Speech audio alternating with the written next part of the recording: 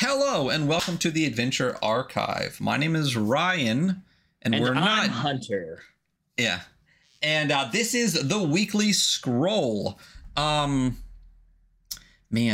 we should just redo that whole thing because I am not doing Dark Kingdoms and started going right into my script. No, this is a Weekly Scroll podcast. This is our 10th episode.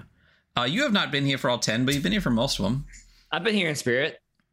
How many episodes have we done together though? I came on episode 3 or 4.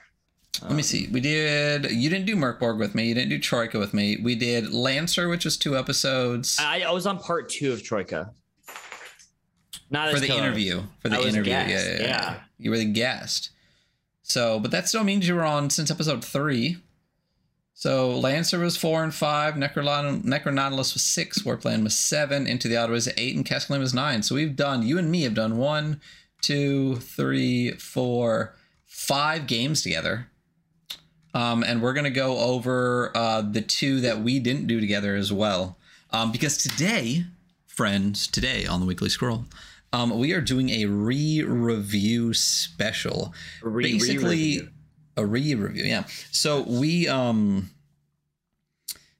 figured out after 5 games together that a score of 1 to 5 on our various rating systems, right? Let's kick over to that window real quick. We can show you the 3-window review. New review. Oh yeah. Oh. For those that are noticing, yes, new transition. Yeah. Ooh, the whole thing is new and fancy. So we would usually have our game name, with the logo, everything above the top of those scores there. These currently, the scores that are in there, I think, were the Castellan scores.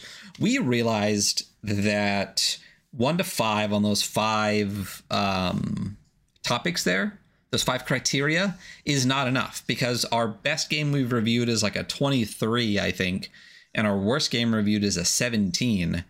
And that's just not a big enough stretch to talk about the differences between the 17 and a 24. And also, some other games had a 17 that in a lot of ways were a lot better than another game that we gave a 17. So there's just not a lot of delineation, because if your art's really amazing, it can bump your score up. Even if we're like, well, the game kind of sucks to play. So, yeah. Exactly. So what we decided to do is bump it from 5 on each category for a total of 25 to 10 on each category for a total of 50. Ooh. To just give us a wider range, because the difference between a 2 and a 4 in a 1 to 5 is very small, but the difference between like a 4 and an 8 on a bigger system is much bigger. So that's how math works, kids.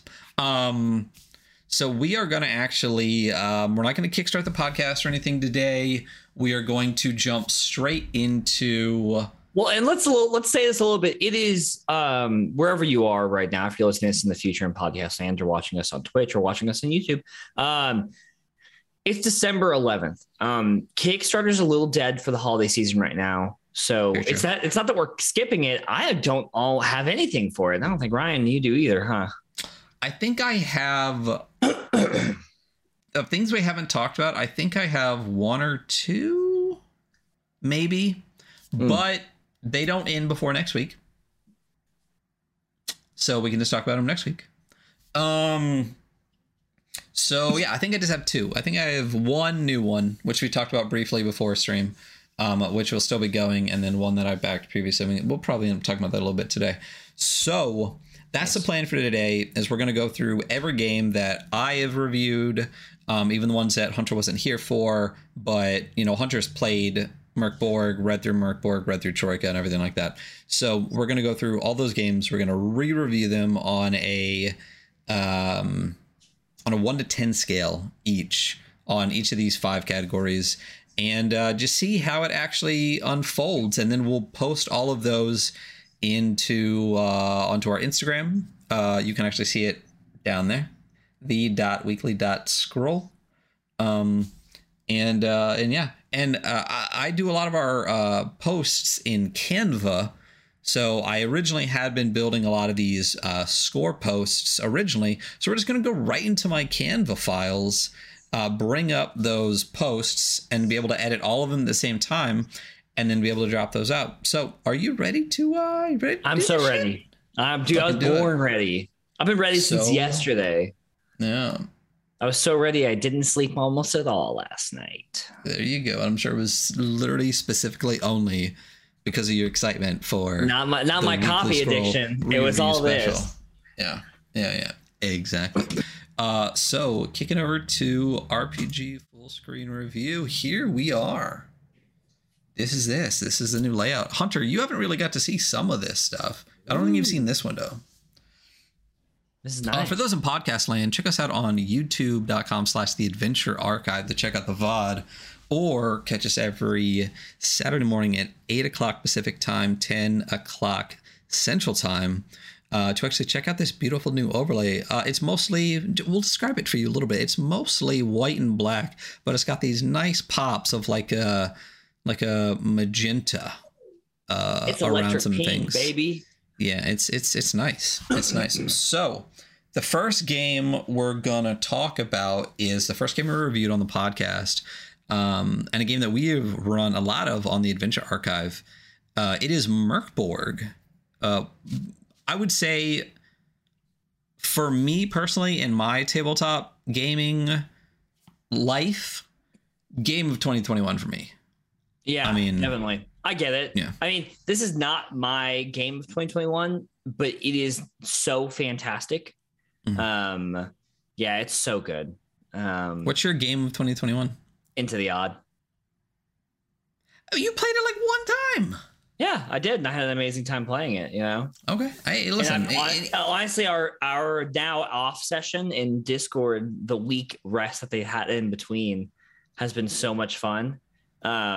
Is they have a fucking week. I'm like, okay, you have all this money because they got a bunch of money. Sorry, a tangent. We'll get there.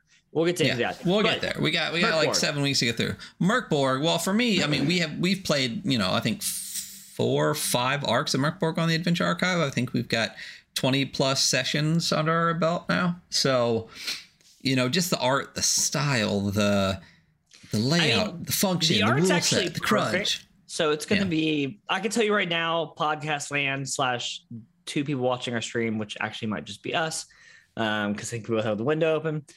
Merkborg's getting a 10 on the art. It is our staple for what a good art punk TTRPG looks like. Yeah, absolutely. I think we got a bunch of games with 5s when we do the 1 to 5, but on a 1 to 10, I think 10s need to be 10s need to be what sets the absolute highest level of they're omega level mutants, right? Like there can be other 10s, but this is what the highest power level looks like. I think, and maybe we'll have to discuss it later because I feel like we're gonna have a debate about this later. I think in everything we've done so far, I can only think of 2 scores across all of our games that deserve 10s in my book. I can think of 3. I think of the one that you think of, and we'll talk about why tonight. So and we'll talk about why you're wrong when we get there. Yeah. Let me I'll leave my cursor on. So art and style for Merkborg. So we also posted on our Instagram today a breakdown, if you will, a presentation talking about what our criteria for all of these things are. For art and style, why don't we just go ahead and read through that real quick right here at the beginning and give people a kind of a better understanding of how we rate things. So the 5 criteria we rate games are, once we read through and review the game, are art and style, layout and function, rule set and crunch, originality, and price. And those are subject to change. If we rate something at 10 and then we find something that's like, no, this is even better, we'll drop it to a 9. Or as we read through some games and do different things, we might be like, we gave that an 8, that might be a 7, or maybe give it a 6, maybe that's actually a 7. As we go back and give it a little bit of time, because I don't know about you, but I've listened to some albums where I'm like, meh, and they're my favorite albums I've ever listened to now. Yeah, and you go, yes, absolutely. Context adds a lot to what we're doing, especially as we gain more by reading more. Exactly. So subjectively, again, some of these things might change, and we'll see what happens. But when we talk about art and style, art is scored as the quality and quantity of the graphics and illustrations used in the game book. So the art you have should evoke the feeling of the game, in my opinion, more than anything. And it should also have enough art to evoke that. So empty, you shouldn't have half of a page with text on it and then just half of a big blank empty page. It just doesn't look good. And style is just the way that the themes in the book are expressed through the art that you have in the book. So that's art and style. Layout and function. Layout is scored by the way the information in the book and on the pages is arranged. And what you really want is readable information with an uncluttered page. You can have art, you can have a bunch of stuff. And I say uncluttered page. There's some pages in Merkborg that are pretty cluttered. It's the information. It's the information that needs to not be cluttered. You need to be able to read what's on the page well. And it's also a little bit for layout. We also will deduct points for the order in which the information is presented. If we go through and we're like, why the hell is this so late in the book, which we've done, we will count off for that as well. Yep. The other part of that is function, and function is scored by the ease in which the book is navigated and information is found. So it's pretty much part just of what you it's just hyperlinked. said, That's just if it's hyperlinked. Yeah. No, well, I mean, part of what you said is what you just said is function as much as layout. Yeah, that's very true.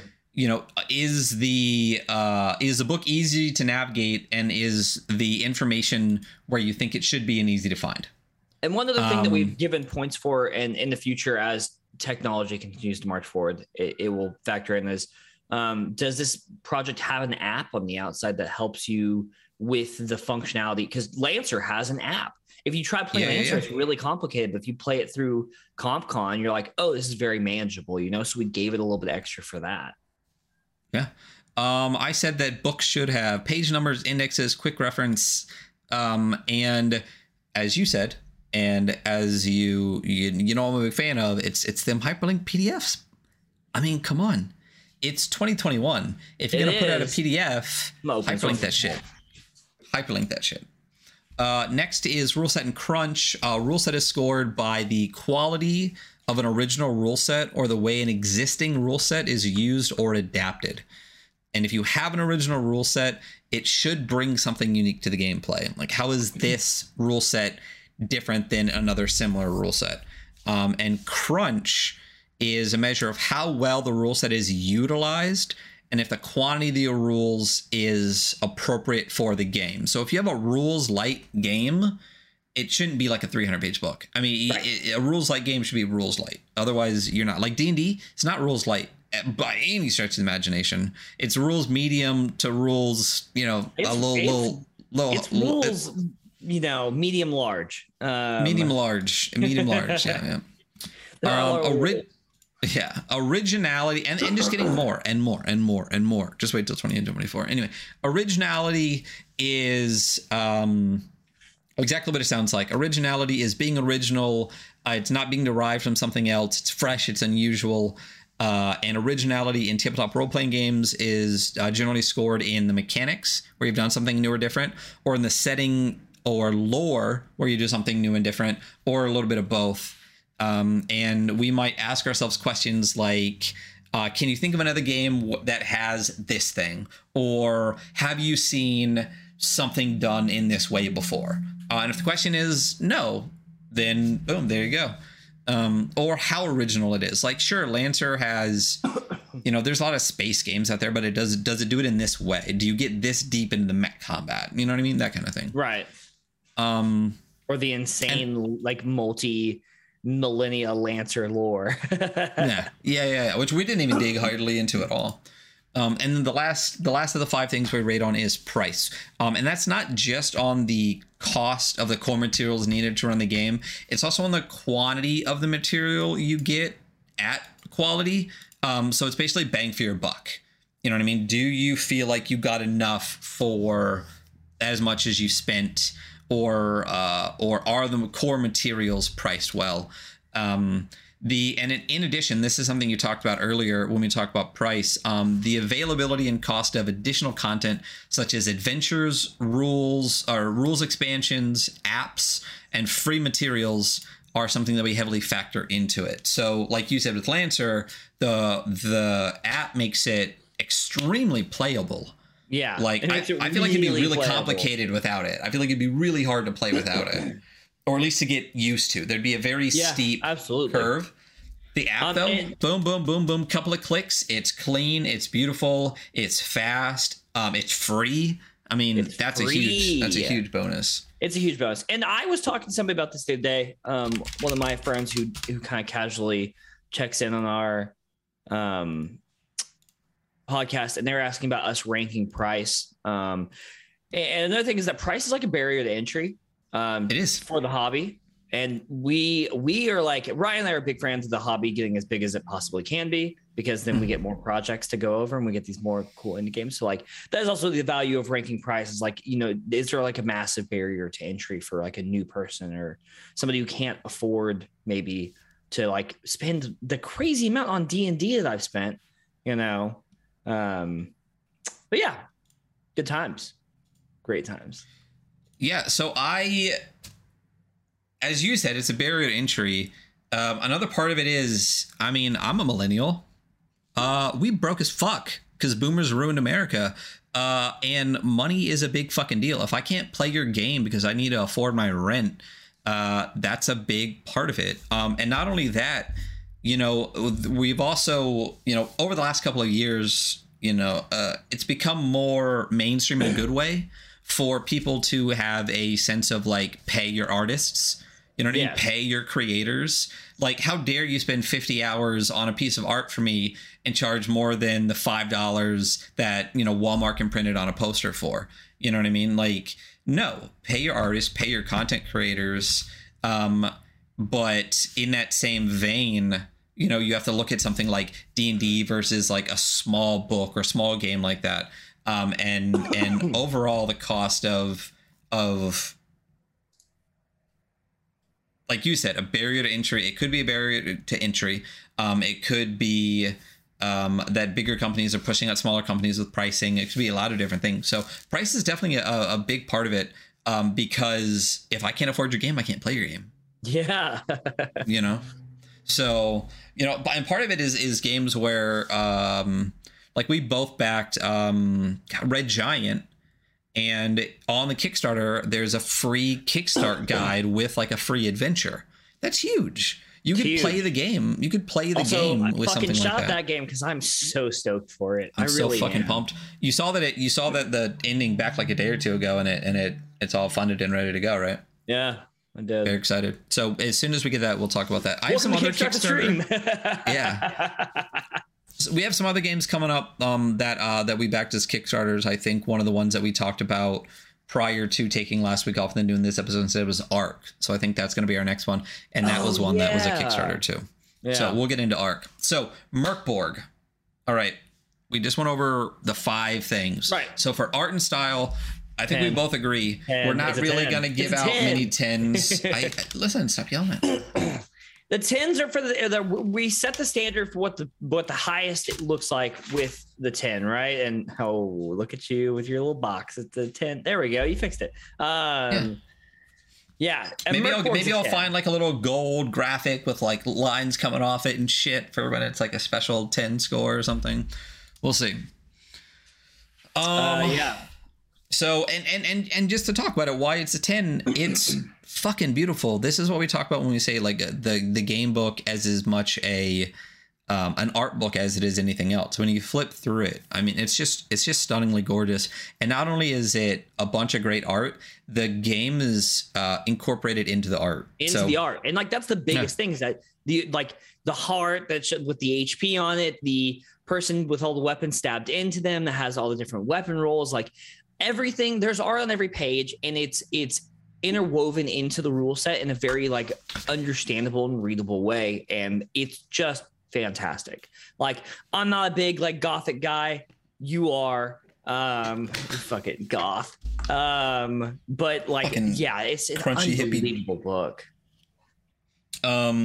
I mean, you like dark shit too. Maybe not as much as me, but you can appreciate it. I do. I like a different style of dark shit though. But doesn't matter because this is like an amazing piece, you know? Yeah, absolutely. I mean, beginning to end, Johan Noor, just it's hard to even describe what.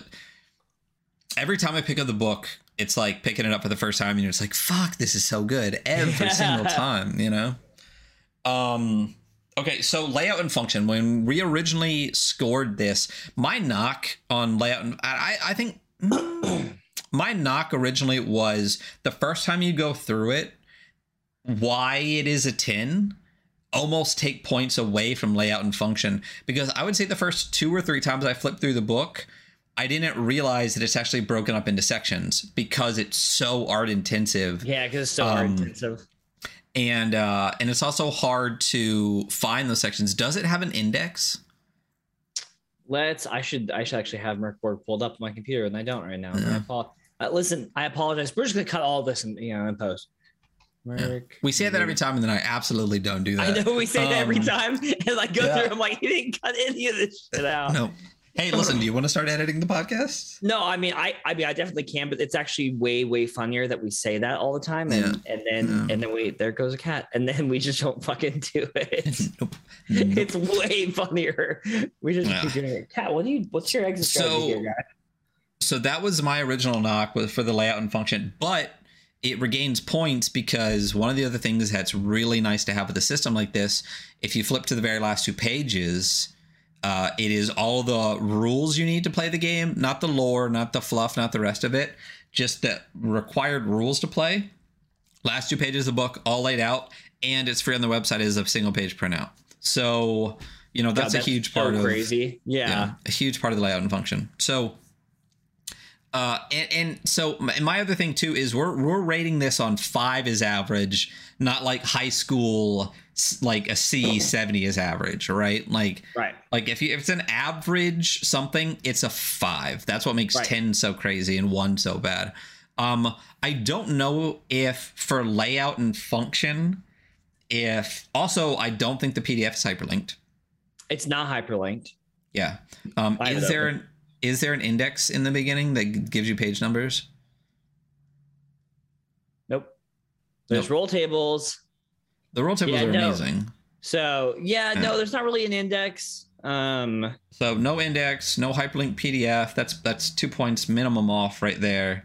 The information, again, once you've read it enough and know where things are, it's easy to find those things. And it is kind of broken. Also, if you get the book, they give you like 2 different bookmarks, whatever they're called. Yeah. I have the book. It's right there, and it's beautiful. So why it's in my car actually. Yeah. So I think, I mean, again, so average is a 5. I think just as far as like layout and stuff like that goes, I think it's better than just an average standard fucking book. You know what I mean? I do too. Yeah, I think it's still laid out fine. I do think lack of an index is kind of a huge deal, actually. Now that we're talking about it, I've never really thought about it until now. It's like, oh yeah, there's not a fucking index in Merc. Oh, wait a minute. Janelle says there's an index on the back cover. Oh, back of the book. Index on the back cover. So far, let me see what we got. Oh, look at that. We do have an index in the back of the book. Yep. Second to I guess the last page. Yeah. Which, I mean, that should be on the front page. But should be on the front page. But so I mean, it does exist. Yeah. So is it an index or is it a glossary? It's an index. And you know what? The index is hyperlinked. Ooh. On the PDF. It's not hyperlinked back, so you can't go back, but you can go straight to the page you're looking for. See, this is what you should have me for the Mercborg episode. You know? Okay. Yeah, I mean, if you're getting to a hyperlink section and it's one of the very last pages in the book, it's a lot harder to get back to that thing.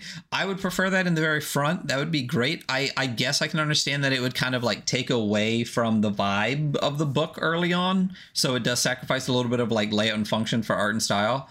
Because even those 2 pages at the very end where they're giving the rules breakdown, could be better suited in the front. Well. but artistically better in the back. So listen, then why don't we just say, if we do have an index and we do have hyperlink, I'd say this is like a 7 or an 8. What are you thinking? I'm good with a 7 for this one. I think this is I'm a good good with a 7. Yeah, that's where I was heading. Here's the thing is, we have all of these. If we find another one, you feel it's a stronger 7, we can always bump this up or down. The point of today is to go through all of them kind of as a group and really get a base understanding through these first 7 games total of where we want things to lay out. So rule set and crunch. I love the Merkborg rule set. I think we originally gave it a 4 because there were a couple small knocks I had on it. I really don't fucking like that half the weapons are equivalent, like a femur and a dagger. You really do not like that. I can kill you way faster with a dagger than a femur. I'm telling you that right the fuck now. Hey, if you hit somebody over the head, man, they're dead either way, you know?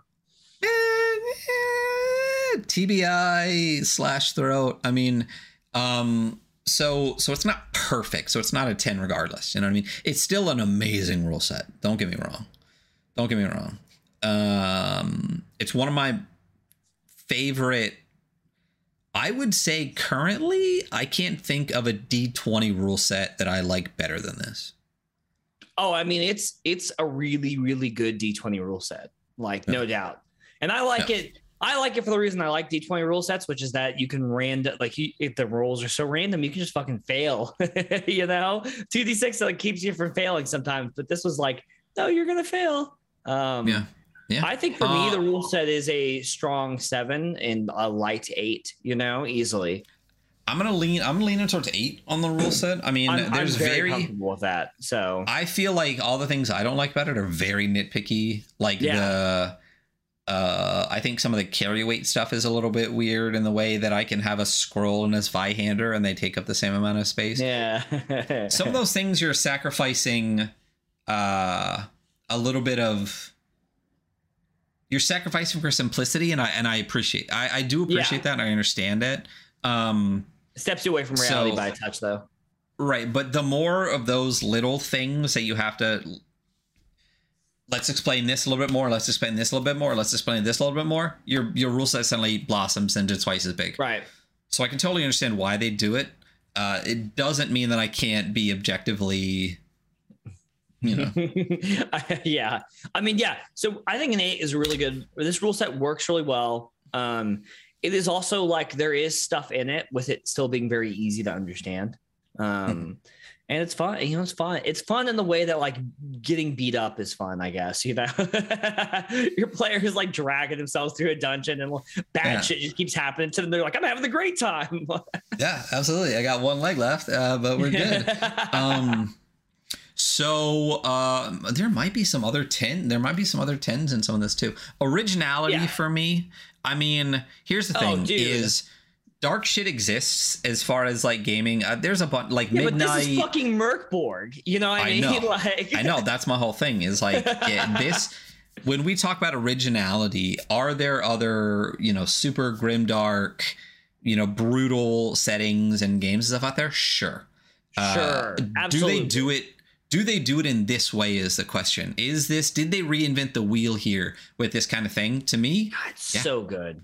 It's so and it's also like, because what are they? This is the game. Are they Swedish? Is that what they are? Yeah. Yeah. They're Stockholm Cartel and all that. Yeah. Yeah, they're pulling from like essentially like Swedish mythology for some of their monsters, or they're like reimagining of monsters like goblins.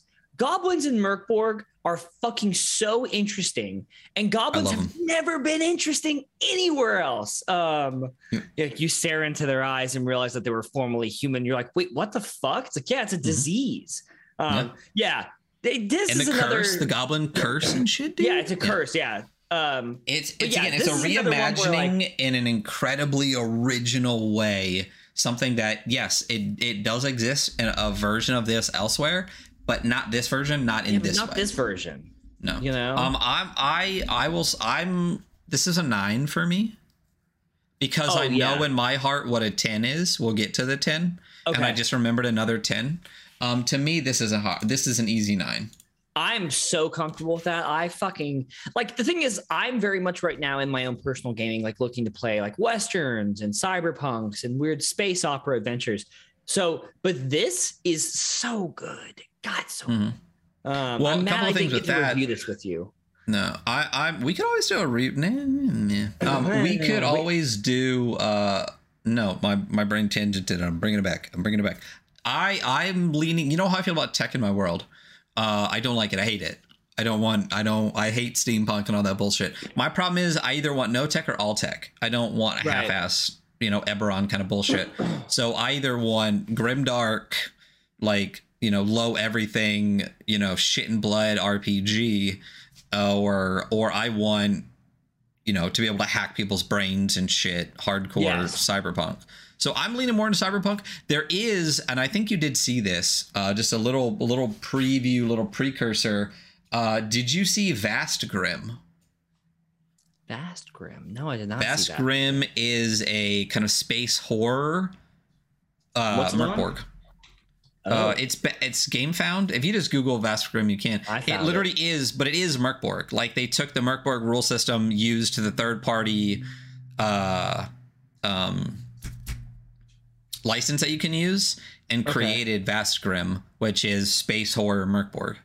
I backed it. It looks really good. I actually got their free adventure from Free RPG Day. I can do that your direction, but a fun mix of the two for like space and Merkborg. Vast Grim looks dope.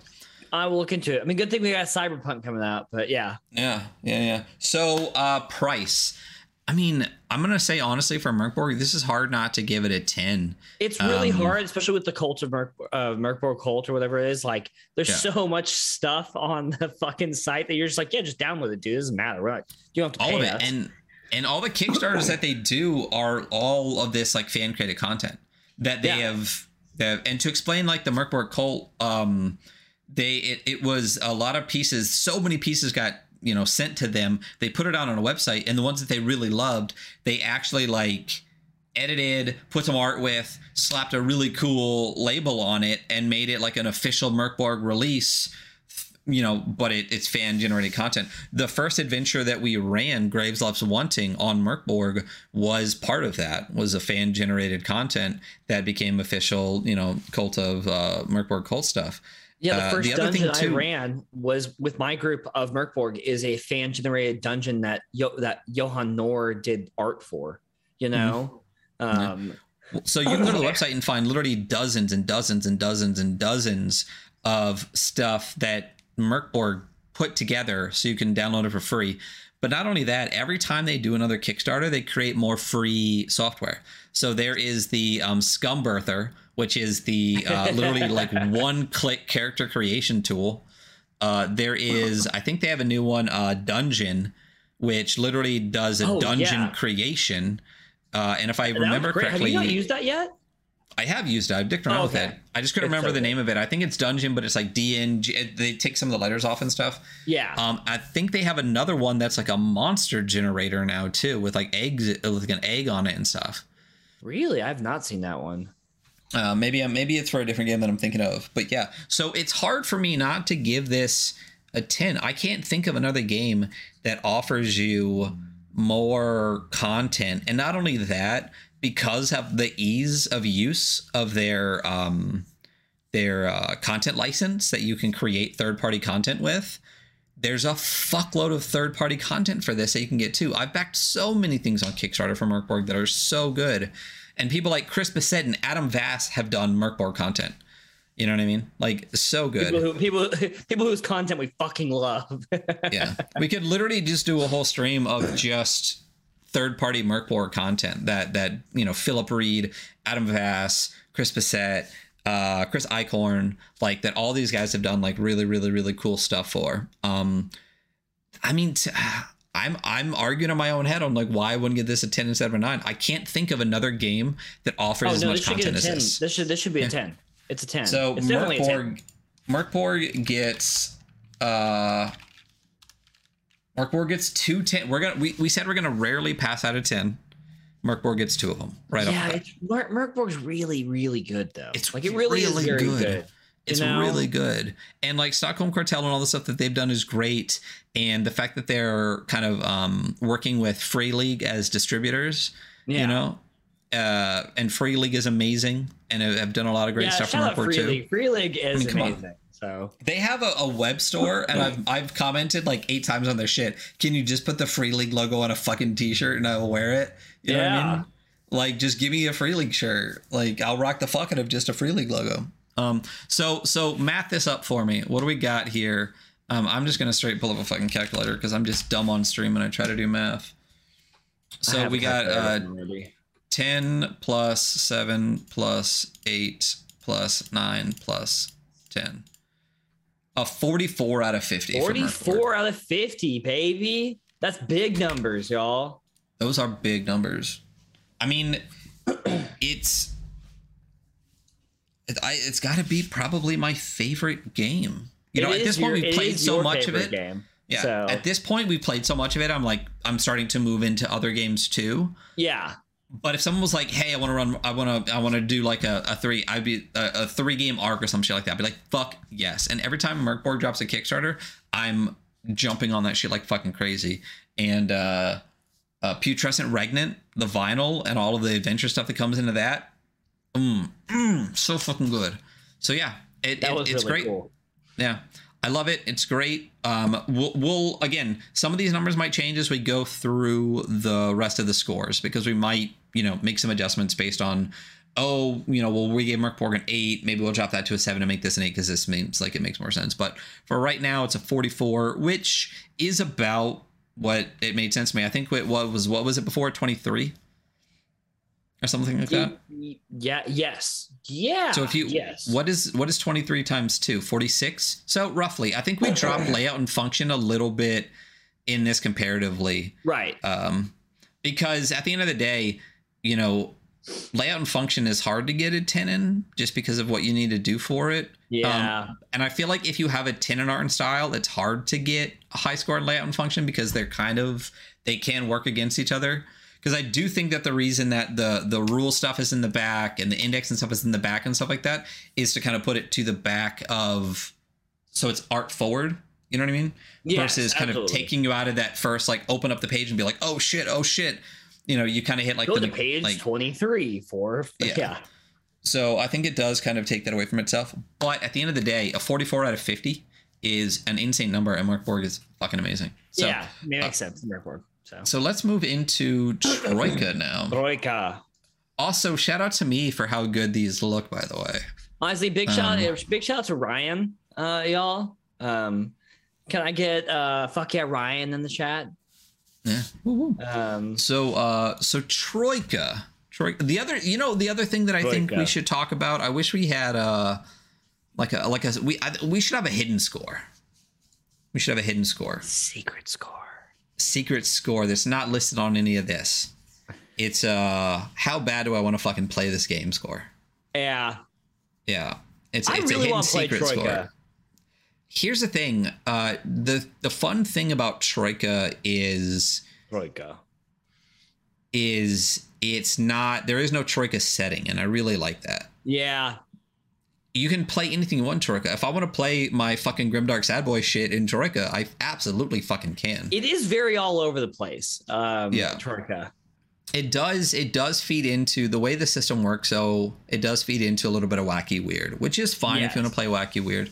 But we did talk about Turn Willow and things like that, which are literally like full mech Troika, little settings and Frangelion. Oh my god, dude, that is such a niche fucking joke. Yeah, for those of you who don't know, if you go on to Spearwitch right now, there is a Frasier Evangelion mashup for Troika. And if you appreciate that joke, you're a person of high quality, you are. That's so fucking funny. I think my mom got it for me for Christmas because we're doing cheap gifts this year. It's like $6, so. Also, shout out to fucking robot, Shinji. Get in the robot, Shinji. I think a 4 was because for me the art and style is anything close to we should bring these up, and I can always like pop the I can always pop it up here on the side when we're flipping through the books. Absolutely. And things like I that. know that everyone listening to the podcast is going to find a lot of satisfaction in us popping the game up. So yeah. Hey, listen, we got a YouTube too where you can watch the VODs and all sorts of stuff. We do have a YouTube. That's where I watch it on. So because I like to make sure that I don't sound totally annoying. And guess what? I do. You do. Yeah, so do I. I hate my voice. Every time I hear it, makes me want to stab myself in the throat so I never speak again. My voice doesn't bother me. It bothers me how excited I get. You know? You do get excited. What's wrong with being excited? I don't know, man. I just really like tabletop games. Yeah, there's nothing wrong with being excited. There's nothing wrong with being excited. Okay, so when we look at Troika, right? It right off the bat, you know, you get hit with the wacky weird. One of the things I hated is this whole thing here. I fucking hate this. Not a fan of this. I'm sorry. For the podcast land. Right at the beginning, it gives you the matrices for the damage. I think I said it. Very weird system. Admittedly, very weird. It works, and the only reason it works is because on the character sheet, it tells you. When you make the character sheet, it works it for you. So all you have to do is look at it. I still don't fucking like it. I don't like it. I'm gonna be honest. You know, I think I actually kind of like it. Like, I don't think it's the best thing ever, but I think, like, for this, it's fun and whimsical, and it's like, yeah.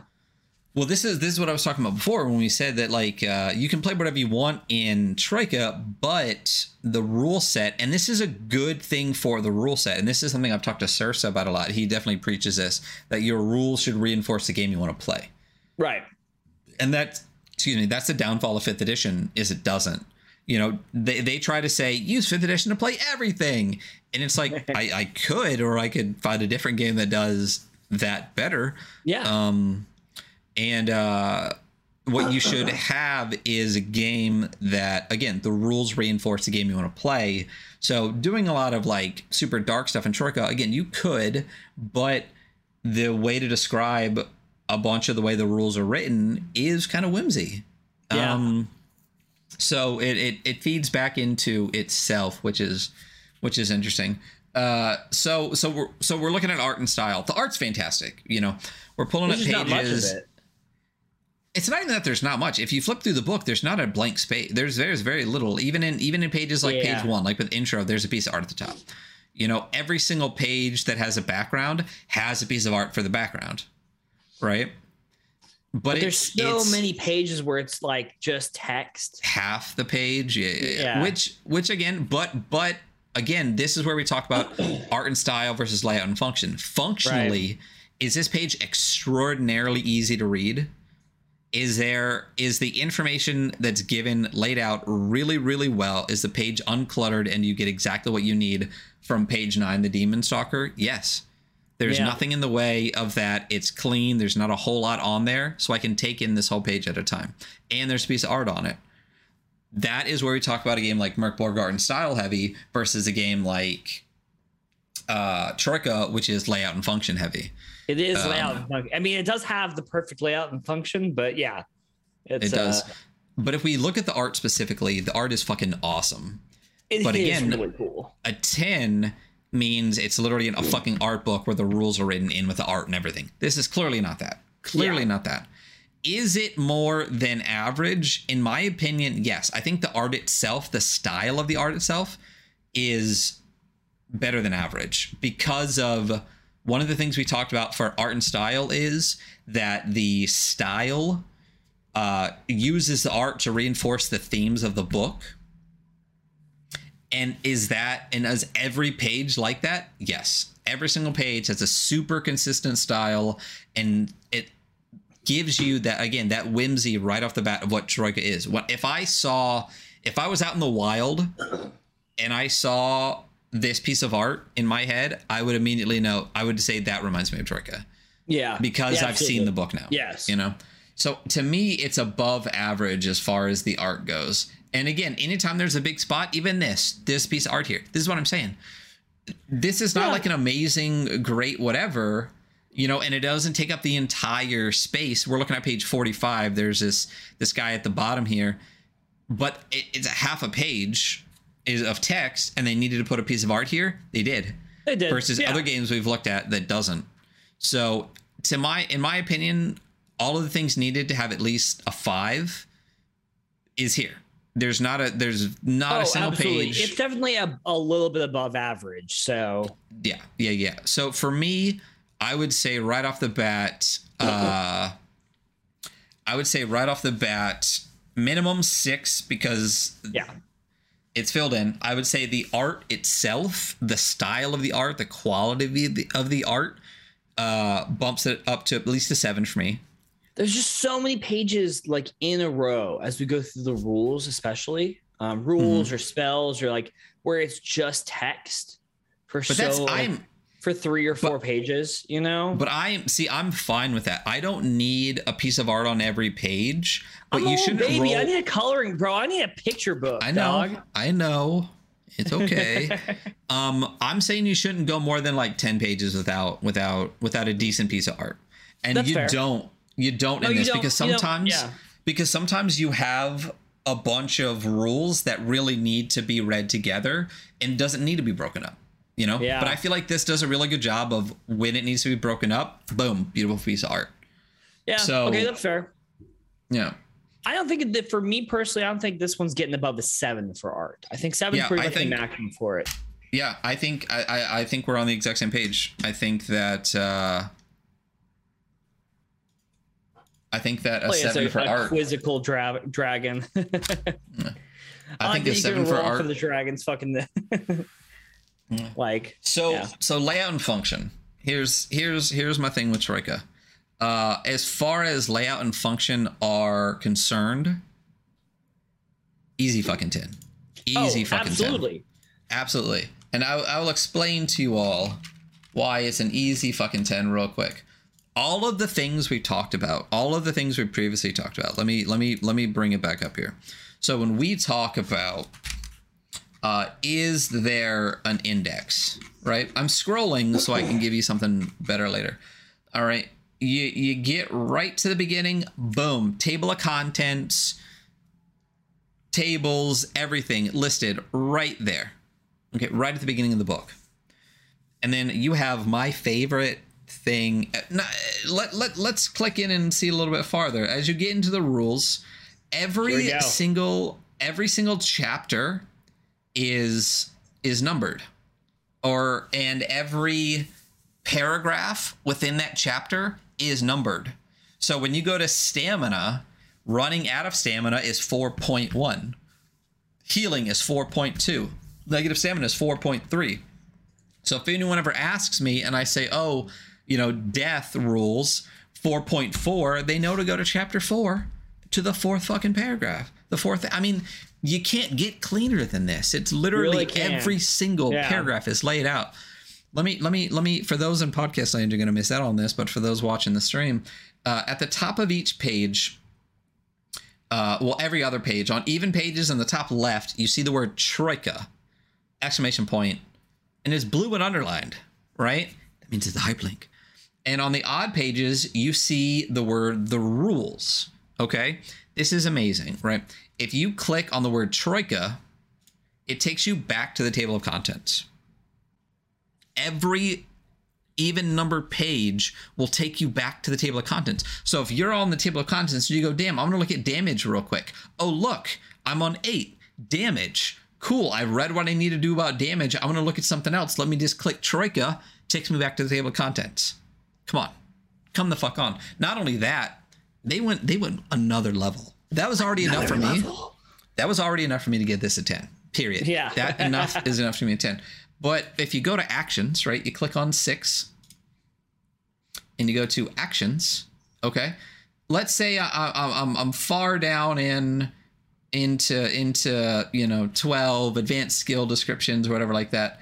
Let's just go back up to encumbrance, right? On page 49. If I click the rules in the top right, it will take me back to the beginning of the rules. Each section of the book, this is the rule section. If I do scroll down into those advanced skill descriptions in items, it'll say that on the top right. And if I click that, it will take me back to the beginning of that chapter. So every other page, it's really convenient. You either have a hyperlink back to the table of contents or a hyperlink back to the beginning of the chapter you're currently on. And in the rules, if they mention another rule, I'll try to find a page that has it on it. 8.1. 8.1. Double damage, 8.1. When striking a mighty blow, exclamation point 7.4, you double the amount of stamina lost. What's a mighty blow, Ryan? I don't know. Let me click on the 7.4. Oh, it took me right to 7.4.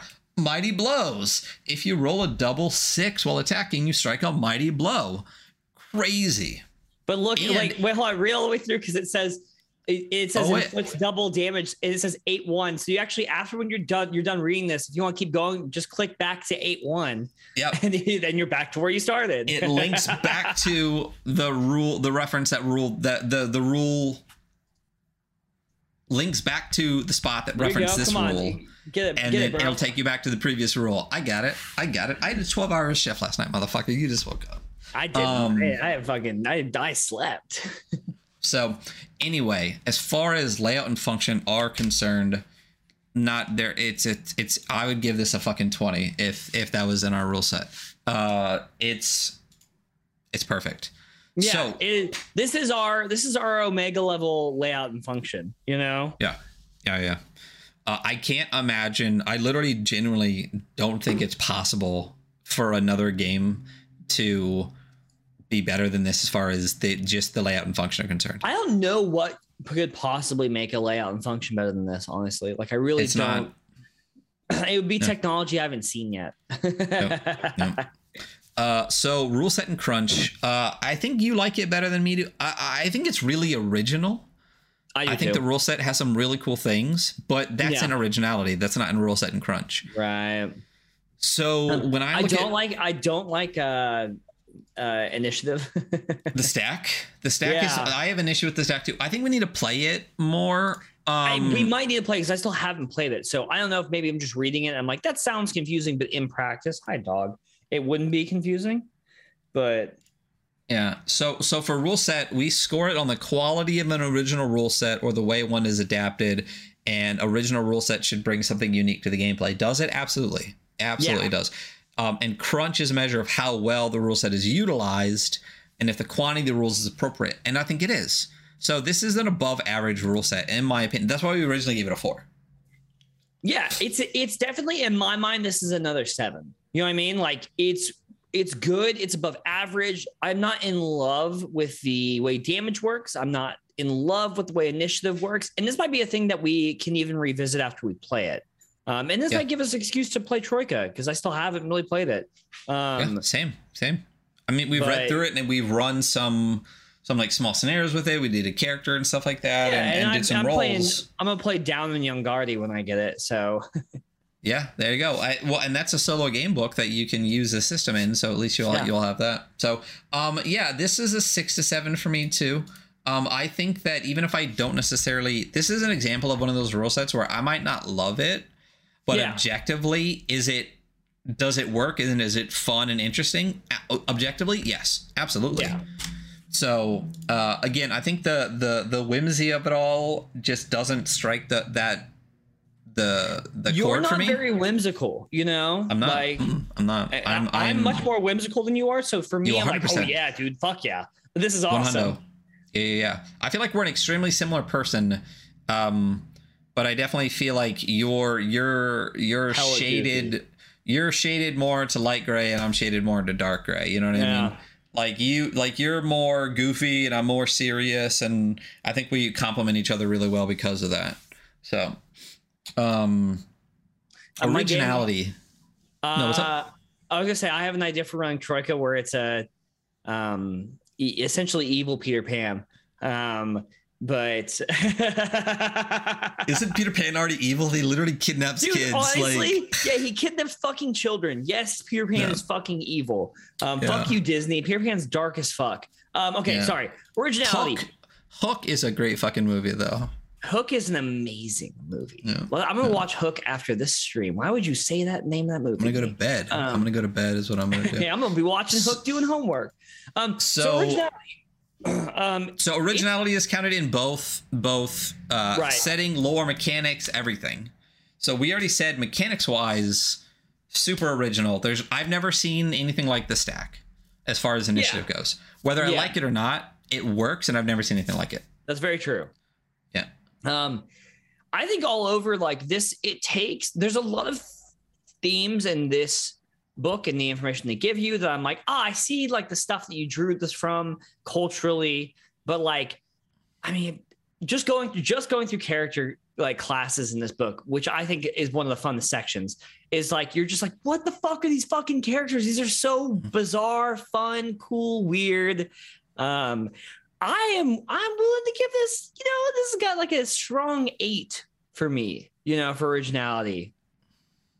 Yeah. Well, so I think one of my knocks on, and I don't even know if this is part of originality, I think one of the things I like is also one of the things I don't like in a way, but I think I like it more than I don't like it. In that it is, Troika's whole thing is that it's not a setting. It's a rule set to play in the setting.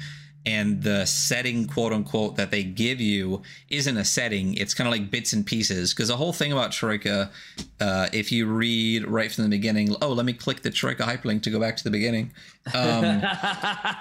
If you read... transversing the crystal spheres, Yeah, so the whole thing, that's exactly what it is players travel by Eldritch Portal and non-Euclidean Labyrinth and golden-sailed barge between the uncountable crystal spheres strung delicately across the humpback sky. So basically, it's a Spelljammer kind of vibe. You literally can bounce from world to world to world to world, and the base book here is bits and pieces from all those worlds. So it's not supposed to be like one base setting. It's literally supposed to basically be like a fucking like yard sale of like a bunch of stuff that have been found across all of these different crystal spheres. Right. And that's what's cool is that anyone that wants to do anything can make a Troika setting. It's a game of micro settings. Right. So you can do whatever you want. I think that's cool if you're really pushing to allow third-party content, which I don't know if Melsonian allows a third-party license. Do they? Maybe. No, I think they actually do. Don't let me. Anyone may publish free or commercial material based upon and/or declaring compatibility with Troika without permission. So yeah, so they're all about creating third-party stuff. I would like some better core content because of the 4 books I think that they put out with this. I would play one of them. Acid Death Fantasy, or whatever. Of course, it's Acid Death Fantasy. But does that go into originality? No. I'm between a 7 and an 8 on this, and I don't know why. I guess I'm just trying to pick a one of the scores that I can just give my like 4, but that'll be in the secret score. I'm okay with an 8. I'm okay with an 8. I think because of the mechanics, the only problem again is because there is no base setting or lore. Yeah. Okay. But let's go 7. Let's do 7. Okay. There is no base setting. Right. But that is on purpose. You know what I mean? Yeah. But what they do give you is interesting, and they do give you an adventure that's weird. I'm still gonna go with a 7 on this for me. If you can argue up to an 8, I'll bump it to an 8. I'm pretty comfortable with a 7 on this one. Okay. You make a lot of valid points, sir. Mm-hmm. Yep. Okay, so price wise, we argued this before. So we gave it a 3, which I think 3 in the original 1 through 5 was just average. Right. This is pre my day, so yeah. One of the problems with the game is that it's European, and for us Americans, that's a problem because right now the dollar is trash comparatively. So it's an expensive game. If you want to get the entire... If you want to get the Numinous Edition... No, I don't want your Ichio page. I want your real page. If you want to get... let's go to the shop. They often have a bundle. Ooh, what is this? What's what? Oh, there's a thing called the reference pocket dimension. There's nothing. It goes to nowhere. So you can. Oh, I guess you can't. Maybe the bundle's gone. No, I found the Troika starting bundle on Melsonia. Well, how much is the Troika starting bundle? It is £59 Um, And is it 3 books with Troika, or is it 4 adventures? okay, so for essentially $80, it's the Numinous, Acid Death Fantasy, Fawns of Benevolence, which I haven't read. And the Paleozoic Pals. Oh, Fawns of Benevolence. And then very pretty, Paleozoic Pals. So 3 settings, which are relatively thinnish, and the book for $80. I mean, to me, that's just average, you know. Yeah. Plus, we have to pay shipping in the UK, but I can't hold shipping really against people too hard, right? Just because we're fucking terrible Americans doesn't mean we can. Yeah. Yeah. So I personally, for me, I think it's a 5. I mean, I think it just feels average for price. I think it is a very reasonable 5. It's very average. Yeah. It's definitely not over the top expensive, but it's also not very like super accessibly priced. Right. And there's no PDF like buying, you know, where I'm just like, yeah, I don't really want to buy Troika. I just want to buy the PDF. It's like, well, it's not really an option, you know? Yeah. Well, and on top of that, you also there's not like bonus stuff. Like when we talk about Markborg getting a 10, there's no free adventure, there's no starter adventure, there's no quick start rules, there's no app, there's no any additional. Is there no starter content. Adventure in Troika? There's like a little, but I'm saying like not as like a download, not like, you know how like I said with like Red Giant's got a quick start with a little adventure. There is in the book, in the base book, there's like a weird adventure where you have to like get to the top of a building and stuff. Though. Yeah, it's very weird. Yeah. So for me, that's gonna be a 5. It's a 5 for me, dog. Can be a 5 for me, dog. Yeah, so when we add all of that up, we're finally going to get to see a range of scores here that's a little bit different, because it went from a 20 to a 23, which doesn't feel that great in the original one. But with this one and being slightly, I don't want to say harsher, I think a little bit more realistic with some of the rules. +7, +7, +5. We got a 36. Cool. Still a good score. But yeah, definitely gives a little bit more delineation between like a 20 and 23. Like we were originally saying that Merkborg and Troika are very, very close, and they're still fairly close, but there is definitely like a difference, you know? Mm-hmm. 21, 31, 36. So, okay, so that's Troika. And now we're going to get into the first book, the first game that you and I actually did together, and that is Lancer. Lancer. Yeah, I feel like this one's gonna feel higher than a 17 when we rate it compared to some other games. Hopefully it would than some other games that maybe also got 17. We'll see. So immediately going into art and style, one of the things that we talked about with Lancer was that when there is art, it's fucking beautiful. It's so good.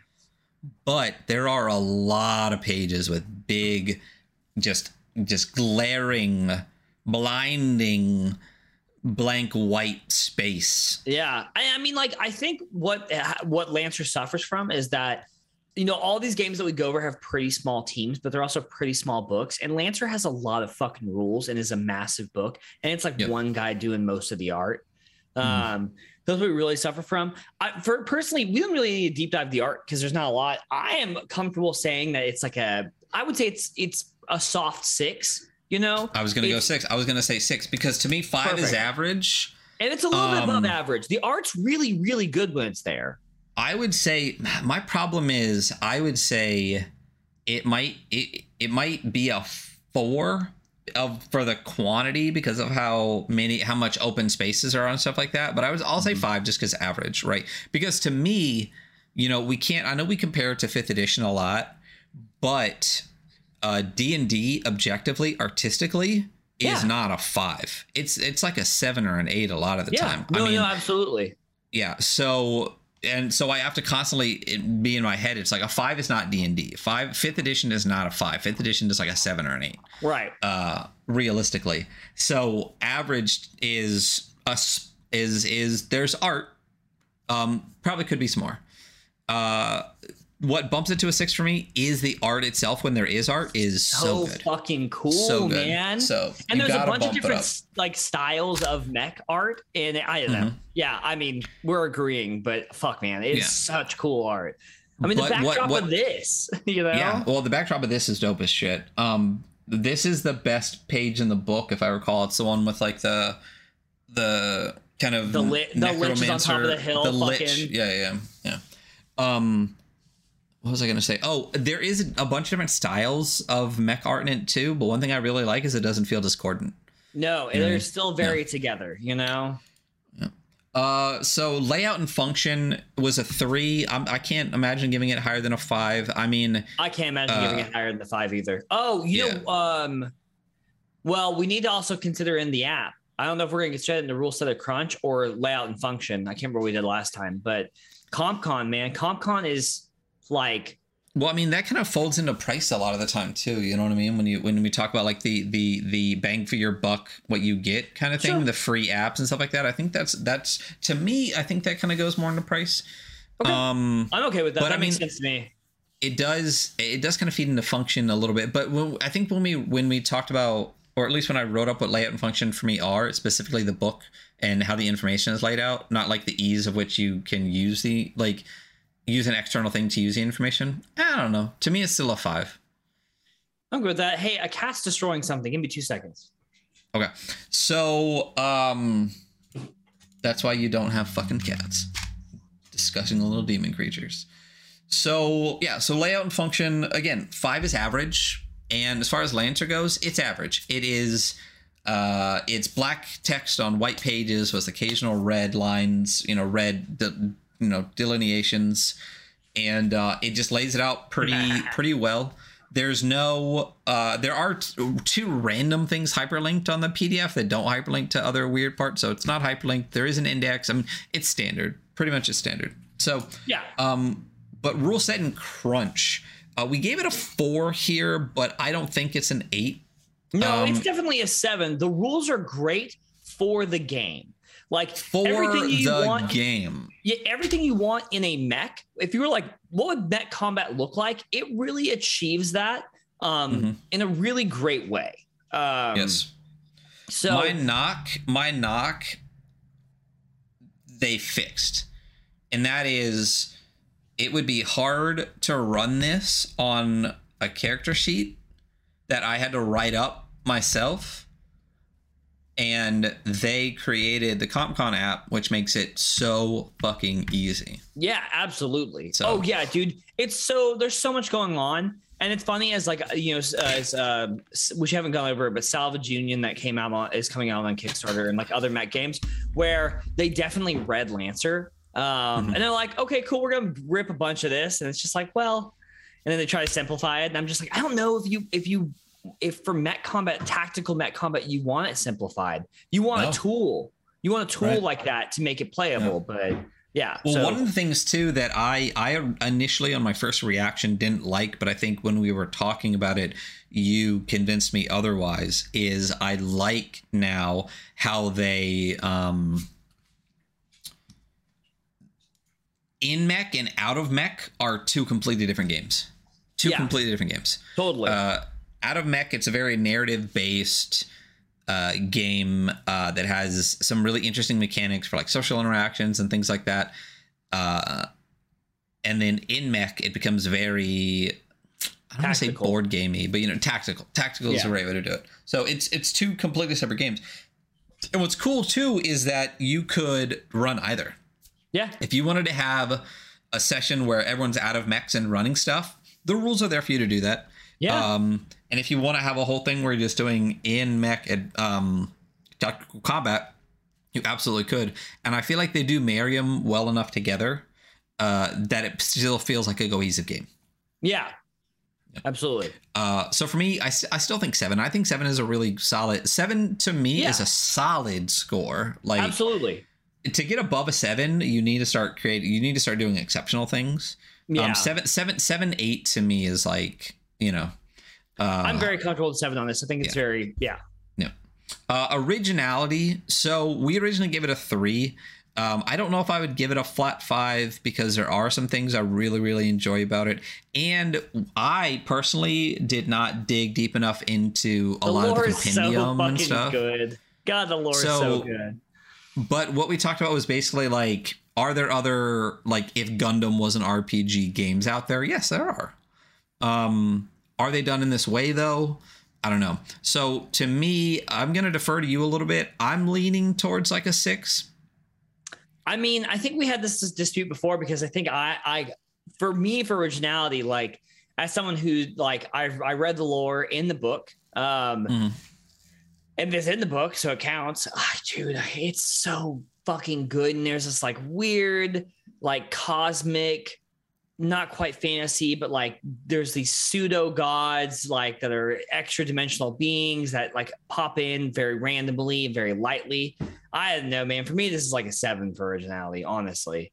Okay. I guess my only question, and really this is what it is, because you've read a lot more of the lore and really dug into it, whether it's good or not, is it original? Do you feel like you could point to another book? I feel like there are definitely things about it that it's like, it's space in the future, but the way that they explain, the way that he uses like distance in space and like relativistic travel and like all the different kind of factions that have popped up and how people see these factions. Like there's this one group of like essentially pirate hunters that go around the galaxy hunting pirates, and they're kind of seen like by regular folk as like immortal gods because they're traveling at near light. So they'll travel 100 years regular time and show up somewhere else and be essentially the same age and like fight pirates there and then go back. And then like your children's children will see the same guy and be saved by him I don't know. There's a lot of stuff like that where I'm just like, this is fucking genius. Yes. You got it. 7. Price. I think we talked about price before. We gave it a 4. I don't remember why. If we talk about, again, we need to talk about the cost of the core materials. We need to talk about what you get for the cost of the core materials, the access to adventures, the cost of the adventures. I think one of the big reasons we bumped the price up on this to a 4 was the app is amazing. Like I would say after seeing the app, I wouldn't play without it. I would consider the game unplayable without it. Right. Yeah. So the Lancer core book PDF is $25. So it's okay. It's okay. I mean, to me, PDFs, how many pages is it? Oh God, so many fucking pages. It's I'll open it. Keep talking. To me, I think average-ish for a PDF, in my opinion, is like $15. But if it's a big book, so I don't big, know. Dude. It's okay. I would say that's okay. I would rather pay 20 for it, but I would, if I wanted to play Lancer, I'd pay 25 for the PDF. And what else we got? It's 60 for the hardcover full book. Again, how many pages is it? Where is it? Just look at your PDF, bro. I don't know where I put it in my Dropbox apparently, so that's okay. I have it right here. I found it. I'm just dumb as hell. I'm a big dumb guy. Let's see. It is 424 pages. Okay, so $60 for a hardback 424 page book. I might get that. That's actually fucking sick. Seriously? Like $60 for 424 pages. Like that's really not bad at all. And $25 for a 424 page PDF. I think that's still pretty good. I know we talk about prices. Yeah. You know, and it's like there is no dungeon master guide or game master guide. There is like add-on content that you can get, but if you just get the Lancer book, like you can run it. Like you have everything you need, you know? Yeah, absolutely. And when you download the Lancer, oh yeah, that's the other thing is when you download the PDF, and I'm sure this happens when you get the core book as well, you get a ton of art assets. Okay. I mean, that's helpful. That's really helpful. Yeah. So just looking at like a similar book for price wise, I actually have the special edition. I actually have this. I'll drag it over to the screen real quick. I have this. Is this the cover I have too? That's a of cool Dungeon Crawl fucking Classics. cover. Yeah, is that the cover that I have? I don't know. Let's find out.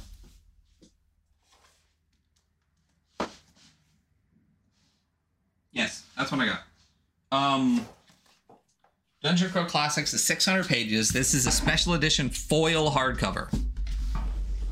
$70.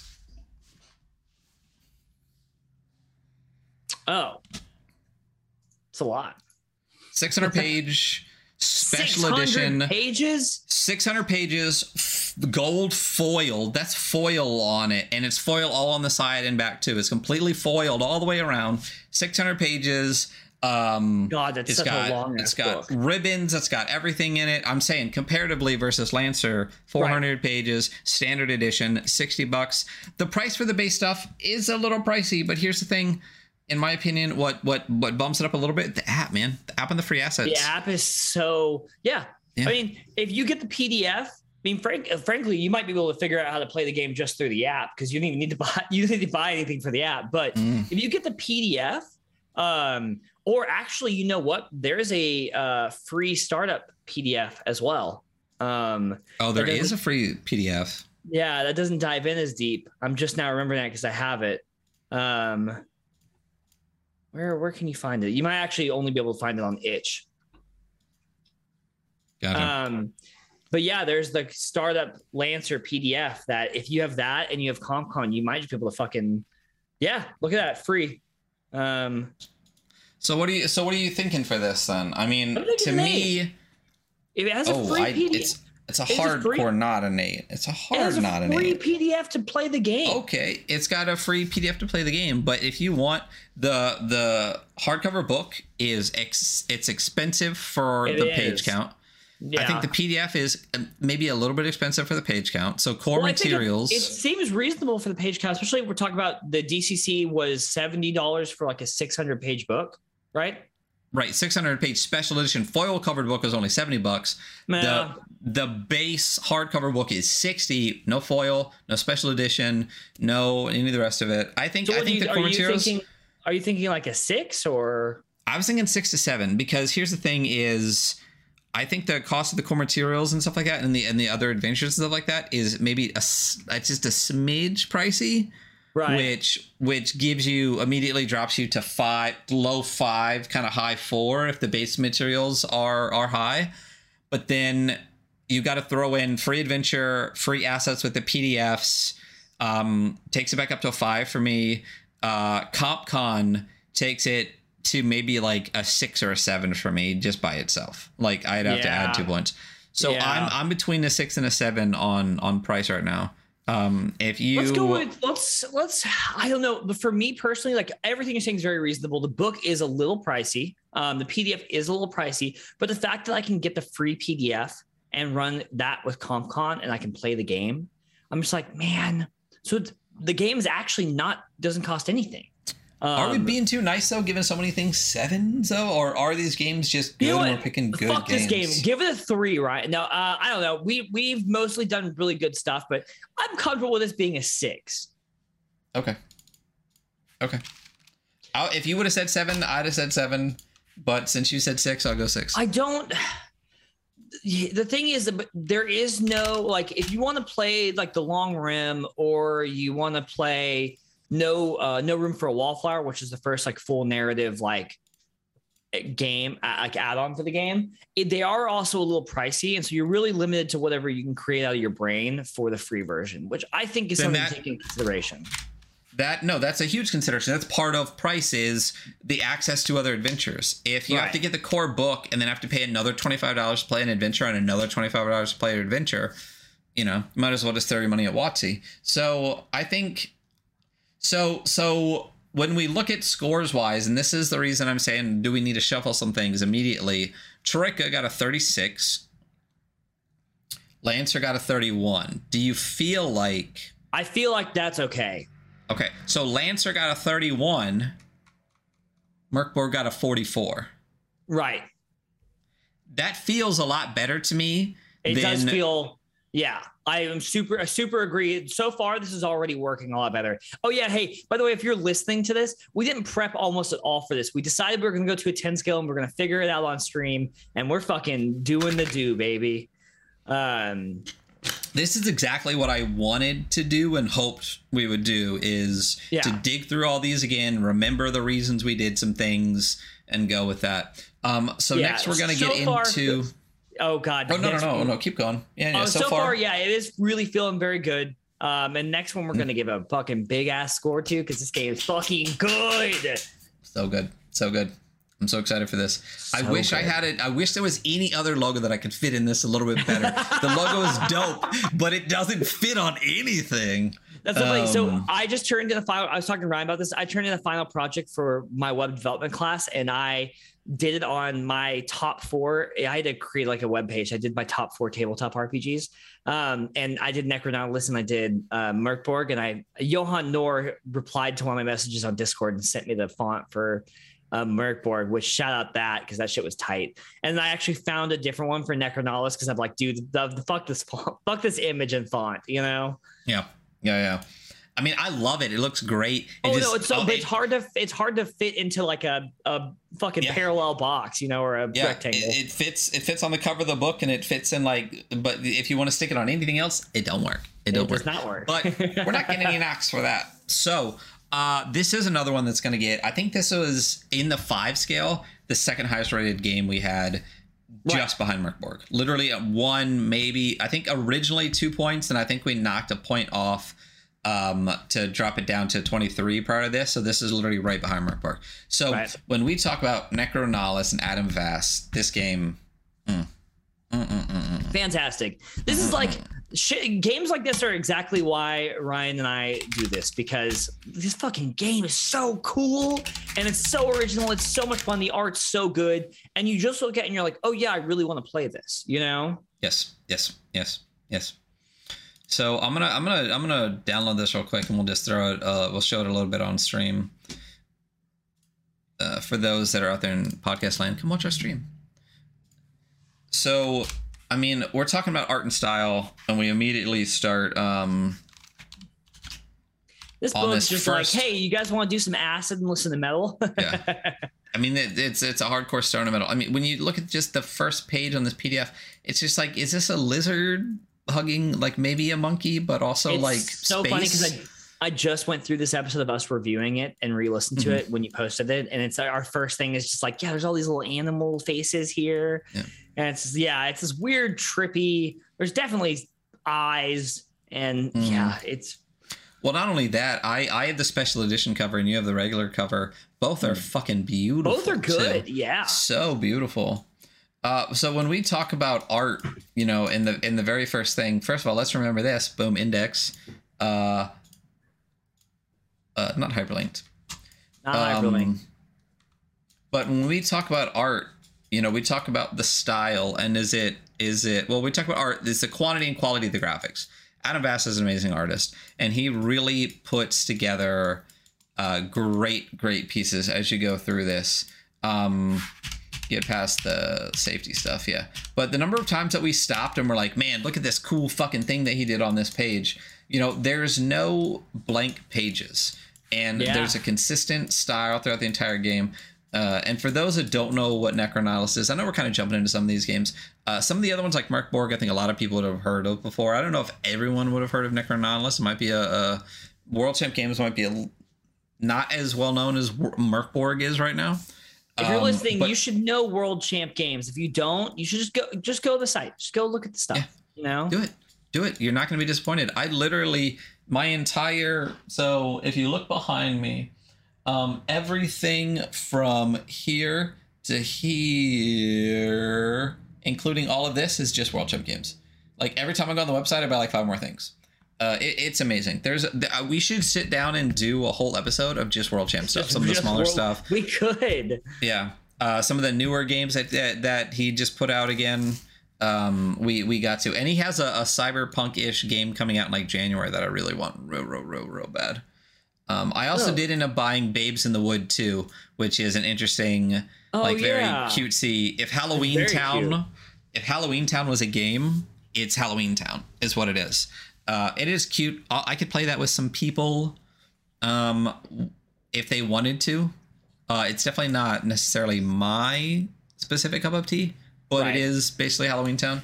Regardless, so art and style, as we flip through this book, I mean, it's good. It's so good. It really and is. Super consistent.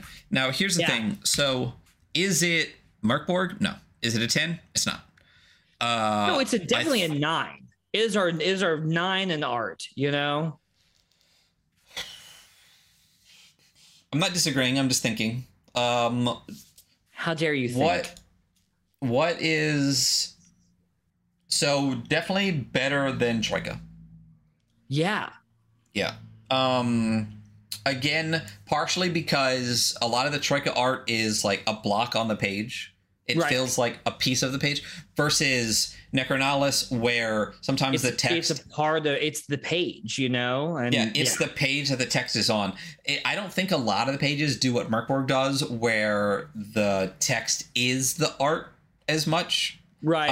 As Merkborg is. So that's... There are some pages in Necronalis where the text is the art, though. You know, that's what I'm saying, but it's definitely not up to Merkborg. So it's definitely better than Lancer. It's definitely better than Troika.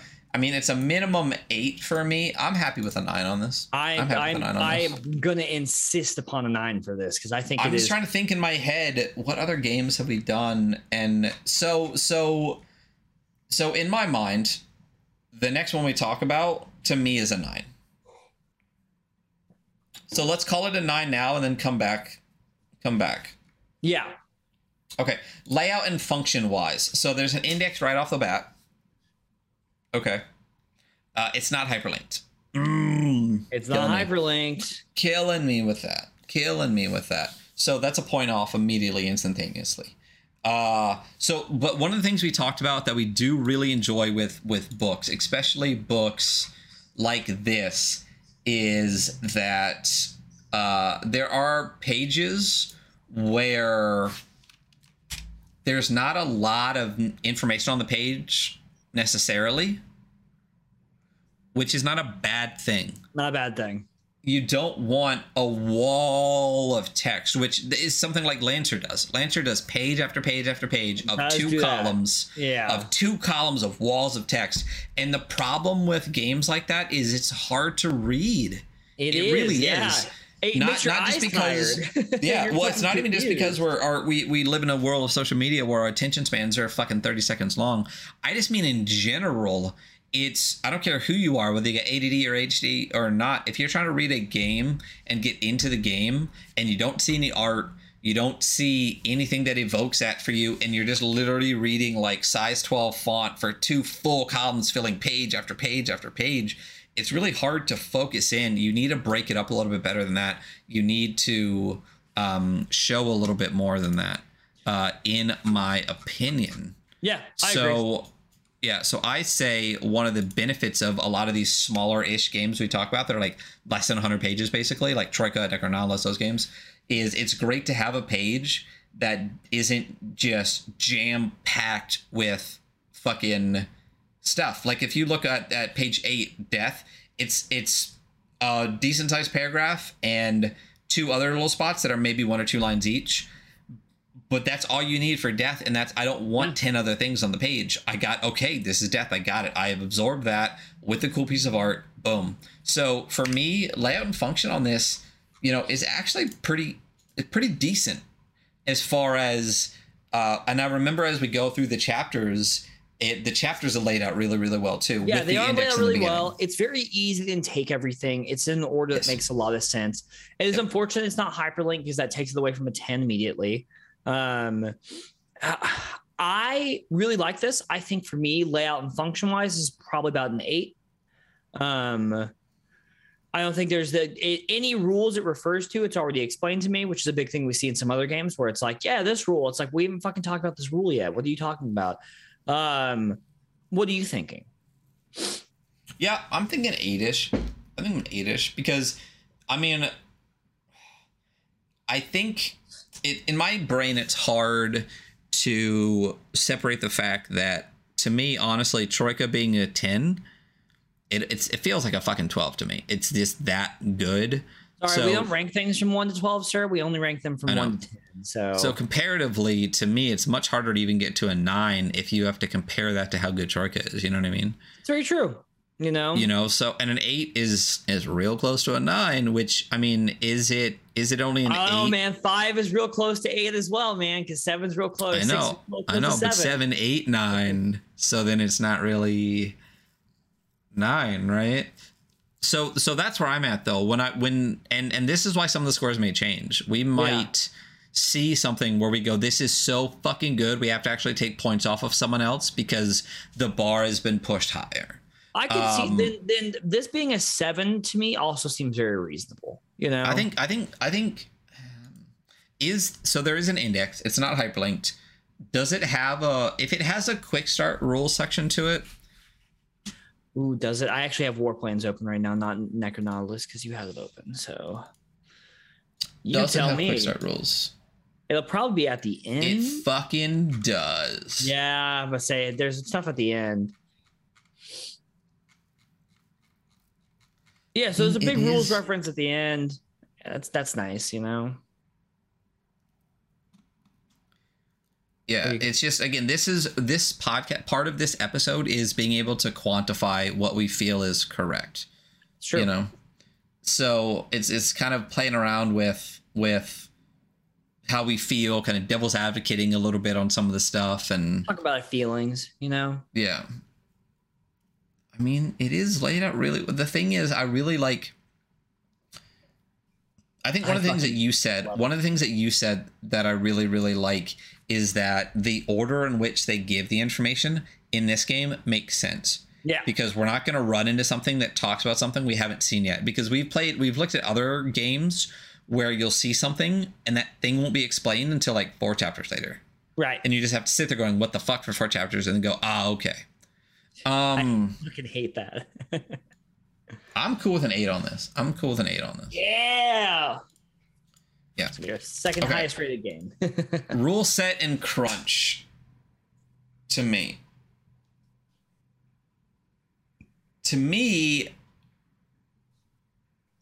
what do you think? I mean, there's not a lot of rules. They're set out in a way that's very easy to understand, and they achieve what they're trying to achieve. The point of this game, and much like a lot of Adam Bass stuff, is that it's about an experience, and there aren't a lot of rules. I don't think that this is like maybe the most perfectly executed rule set ever, but like we gave it a 5 before because it's really, really good. And it does what it's trying to do in a way that you can understand. Right. So the rules reference page in the back, it's 2 pages. It's much like Mark Work, last 2 pages. The entire rule set takes up 2 pages, which is an average amount of rules for a rules light game. For a rules light game. Yeah. So I don't think this is a 10. No, I don't think it's a 10. What are you comfy with on this? I'm comfortable with an 8 on this. I'm super comfy with an 8 on this. I think crunch wise, perfect. Yeah. Perfect. I wouldn't want any more rules for this game. And again, for those that haven't, I think I kind of started to say this and I don't remember if I said it. Necronautilus is a game where you literally play in a universe of death. Everything that exists in this world died in a different universe and is now in the realm of death.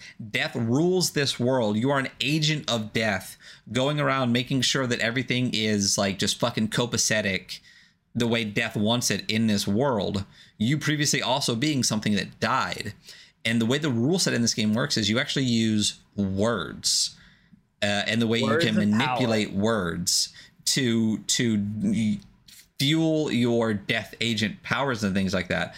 But the more and less you use those words, and the way that it works is you can get closer and farther away to who you were previously. And there's actually a thing in the game where you can get too close to what you were before and basically retire.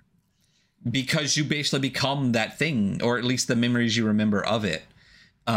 So it's just so fucking cool. It's a really good. Yeah. So, yeah, I'm very happy with an 8. I think an 8 is a really high score for a rule set. To get 10, it has to be fucking perfect, and I don't think we've found anything close to a 10 yet either. You know what I mean? Yeah, actually, Incursion. Yeah. I mean, you just wait. You just wait. What did we give Merkborg on rule set? 8. I'm happy with it being the same as Merkborg. Really. I'm actually really happy with being the same as Merkborg. Yeah. Okay. Because I think they both achieve the thing that they're trying to achieve very well. Yep. Yes.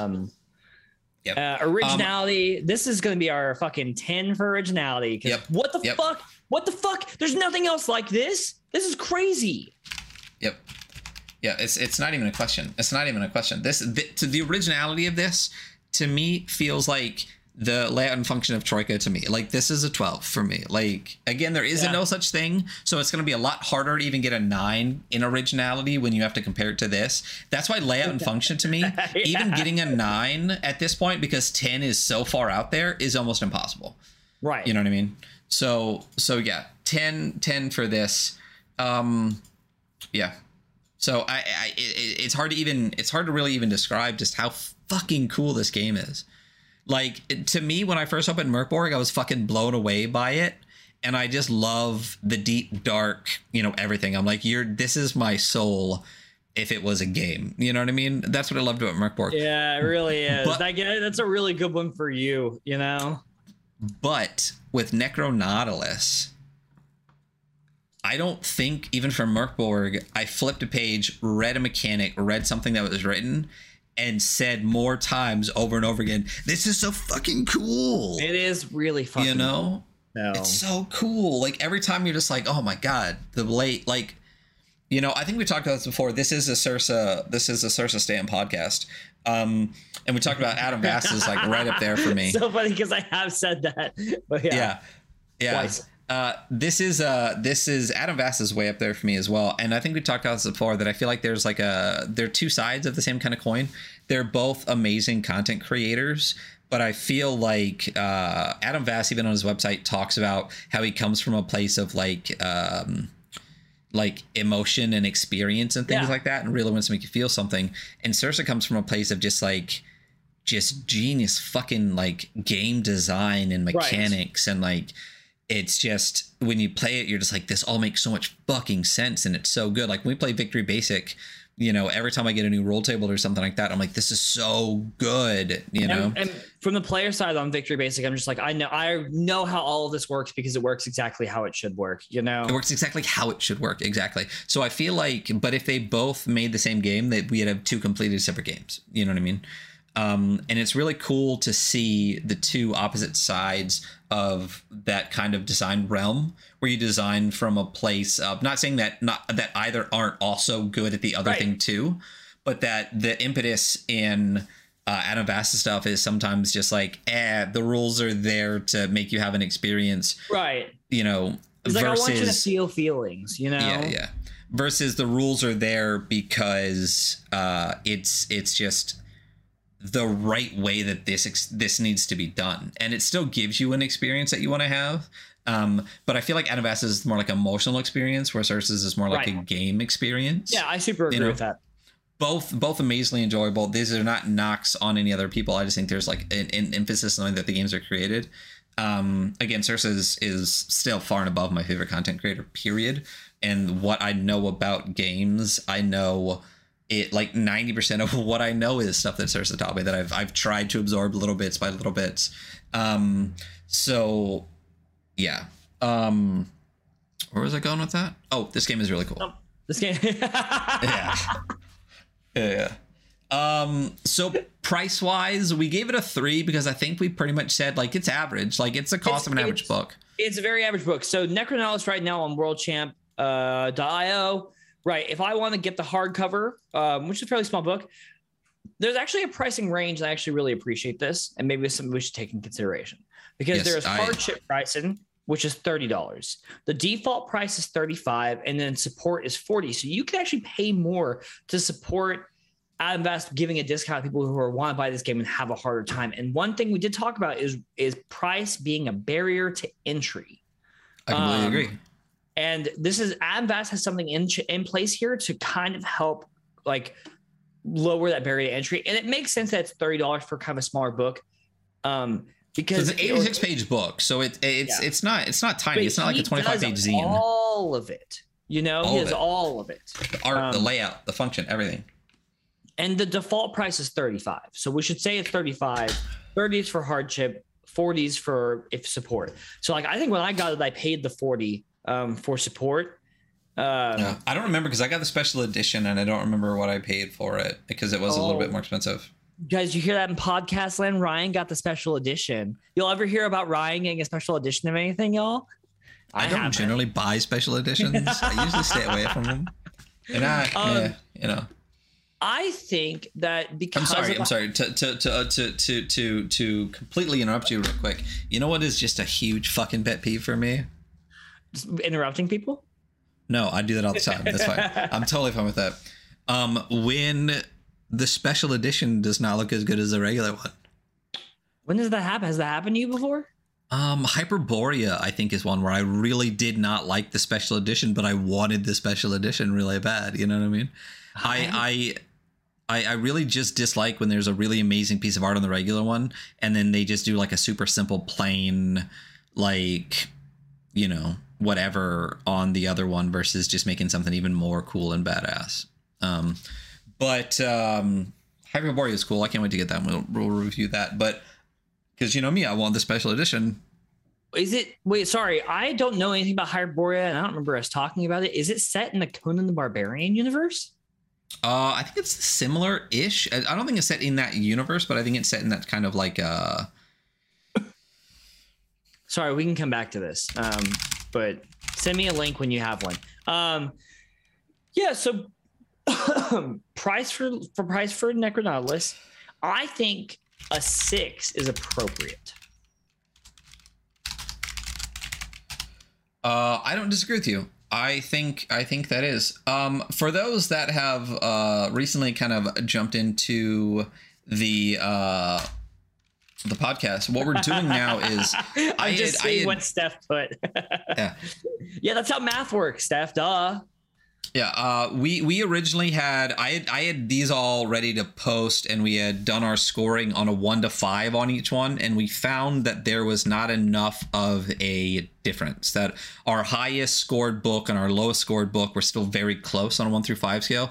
So this and our lowest episode, scored book was too close to another book that was actually really, really much better, and I was just like, that doesn't make any fucking sense. How are they 3 points apart? So what we decided to do on this re-review special, our 10th episode, is go back over all the ones we've done already and readjust those 1 to 5 scores to a 1 to 10 score.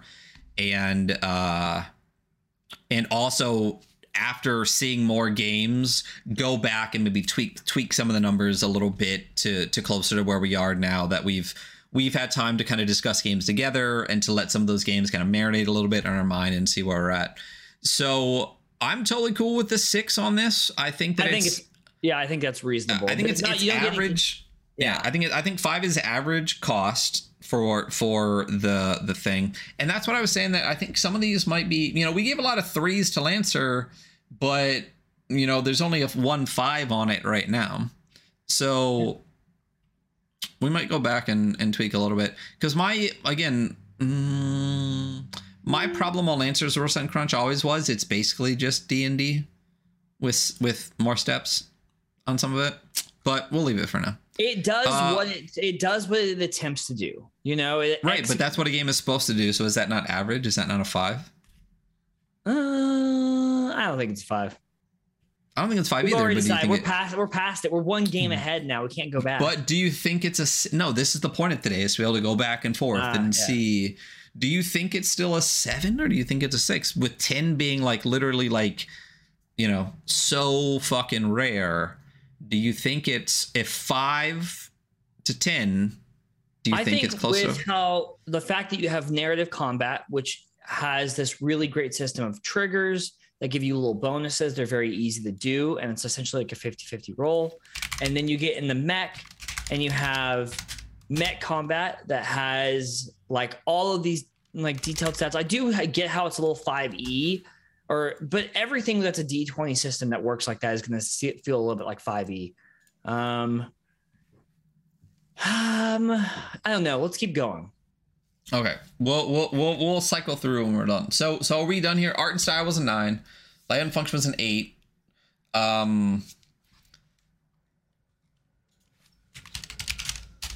Rule set and crunch was an 8. Originality is a 10, and price is a 6. Seems fine to me. Yeah. The other thing we talk about with price too is the additional content and stuff. There are Stellar Remnants. There was an additional book that came with it that you could get. And then there is some third-party stuff for this. Most of it is pay though, so it is a little bit. I'm cool with the 6. If there was a little bit more, I mean, it's got a good score right now because it's got a 41. Is that? Did you just do the math on that? It's a 41. I did. Not that I don't believe you. I'm just gonna do it again. Wow. Okay. Cool. Hey, Jables. It's a good book. Yes, this is such a good book. I want to play this game so bad. So yeah, so 41 is the second highest scored game that we have currently on our thing right now. I'm good with that. That makes a lot of sense to me, you know? Which is exactly, yeah. Because if the price on this was a 9, which is less than Merkborg even, it would be the same score as Merkborg. And to me, what separates Necronalis and Merkborg, total overall as a game experience, is that Merkborg has just a fuckload more content. So much content. Yeah, I'm good with this. Yeah, I think this is content, apps. I mean, just free shit out the ass. A ton of third-party extra stuff on top of it. Literally thousands of adventures if you want to go on each and dig through stuff. Versus this. So yeah, I'm super happy with the 41. Are you good with this? Yeah, I'm very happy with this. See, This is a good idea. This is working out so well. It's creating such a great line, this is it. Yes, more delineation, and now we go no more plans. Okay. So, talking about Warpland, here's the thing, and we talked about this before too. I know we went in hard on this one a little bit before. On one of the things in here, which is a rule set and crunch, and I'm sure we'll go hard on that in a little bit now. But I do want to say, our secret score for Necronautilus, the secret how bad you want to fucking play this game score. It's about like 1,000, I think. You can't tell them, bro. It's a secret score. I mean, it's secret to everyone that doesn't watch the podcast, because guess what? Come fucking watch this shit with us. So talking about Warpland right off the bat, I do want to say, I did, and we even said before, Warpland, it was great as far as the lore, the roll tables, the art. So much of Warpland was really good. We just don't like the rule set. I do not like and we'll get to that. We'll get to that. So art and style, for me, I mean, it's beautiful.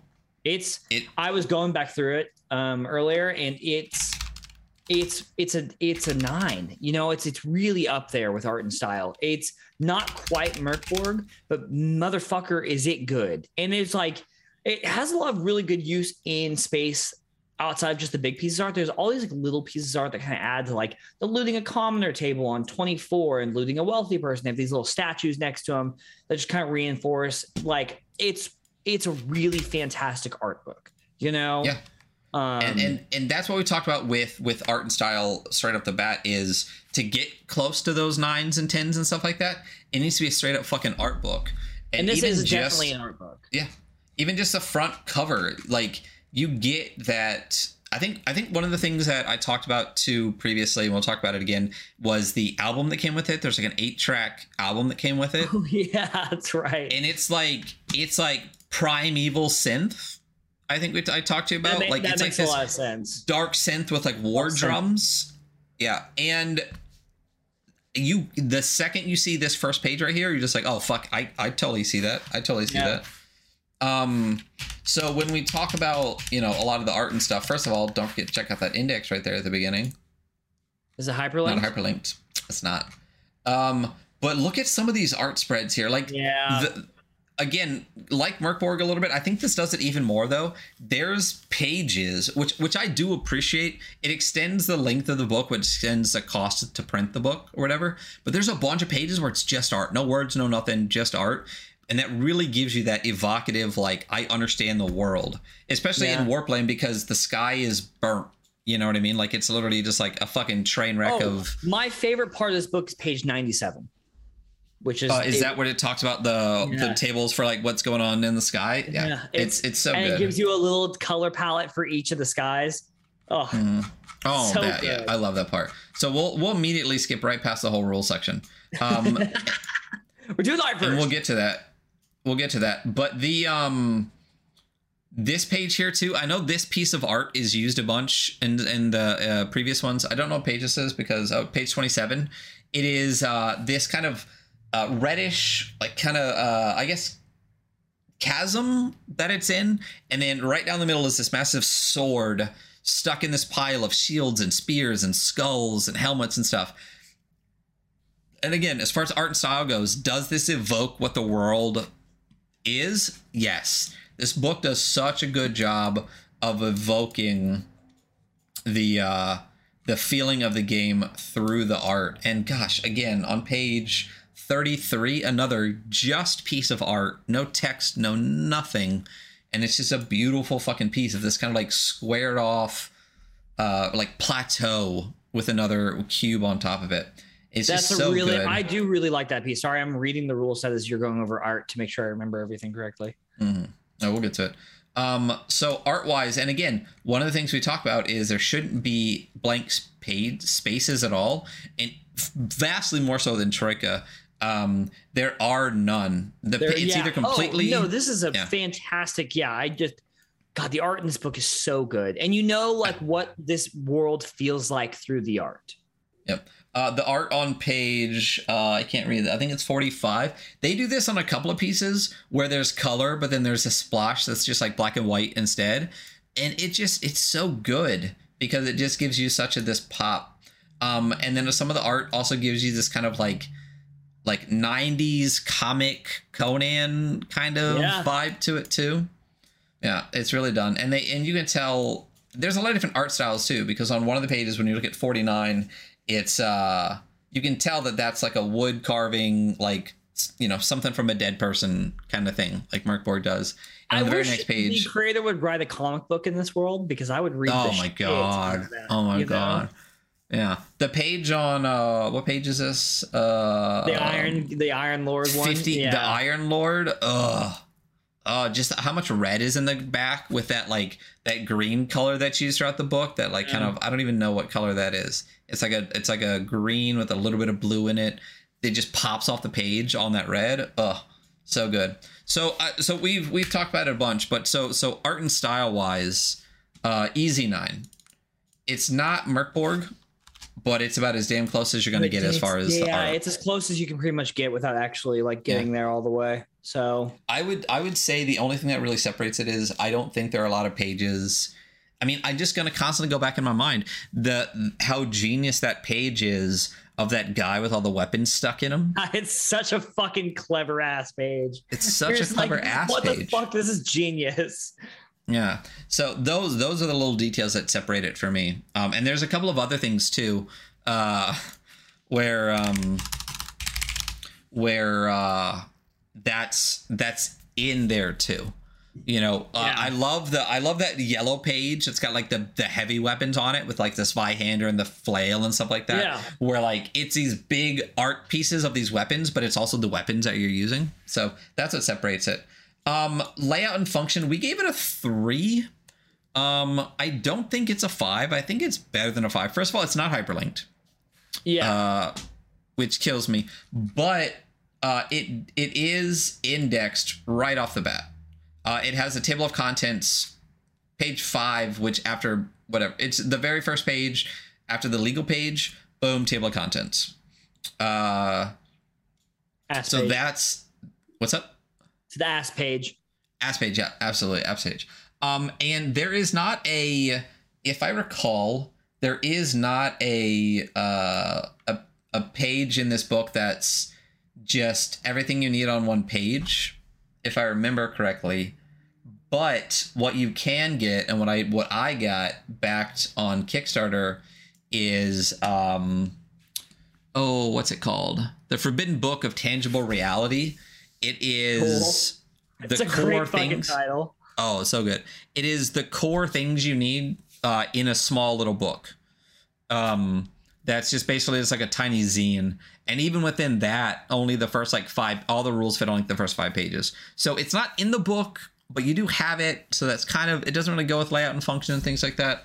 I do think since it is indexed, and I do feel like when we were reading through it, it gave us the information in a good order. I remember there being one thing, and I cannot remember what it was now, where we read it and we were like, wait, we haven't talked about this yet. Ended up being way later in the book. I don't remember what it is, but I'll believe you. I remember. I'm going to look for it right now.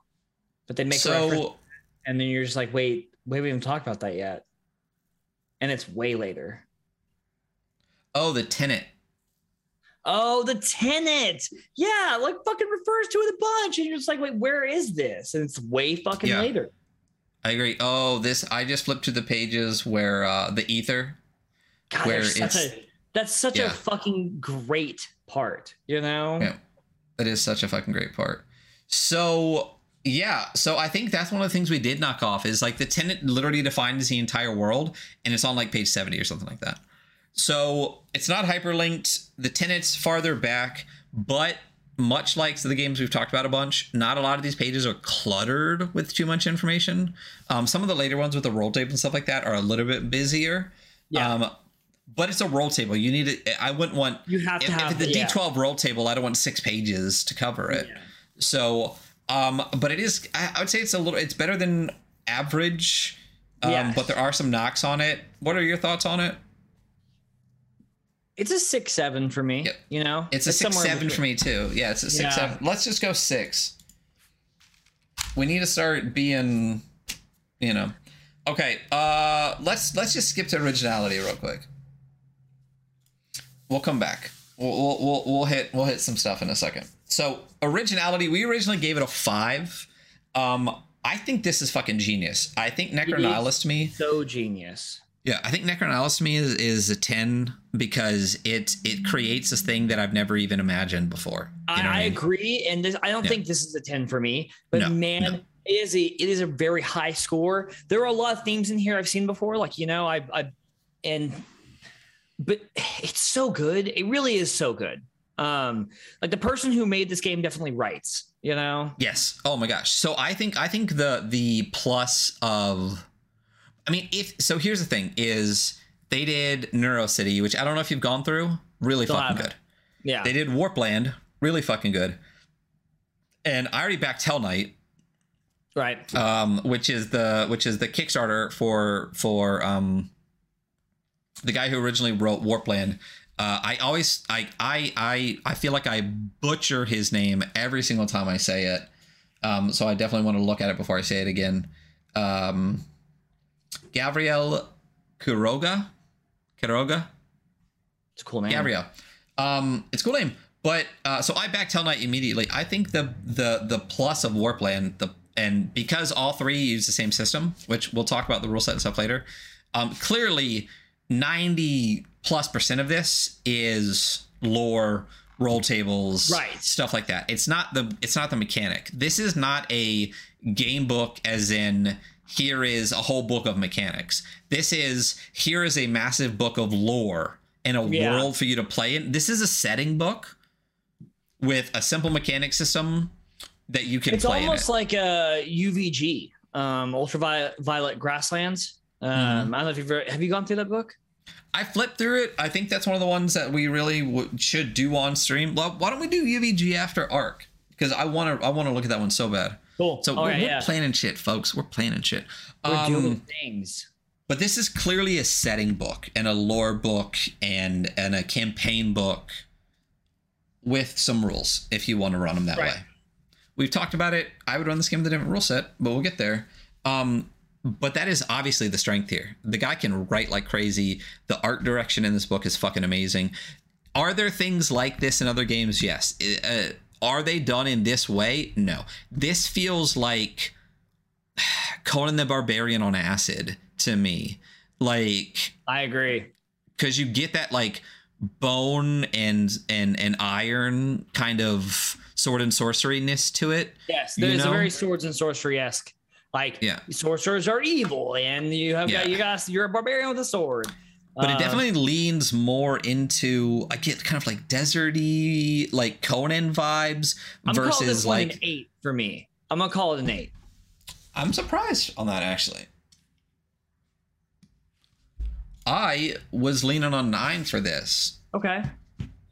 Because it is really original in how it uses stuff, but there's also a lot of stuff in here that's like, I don't want to say like, oh, it's derivative, like it's a bad thing, but it's definitely very inspired. You know what I mean? Yeah.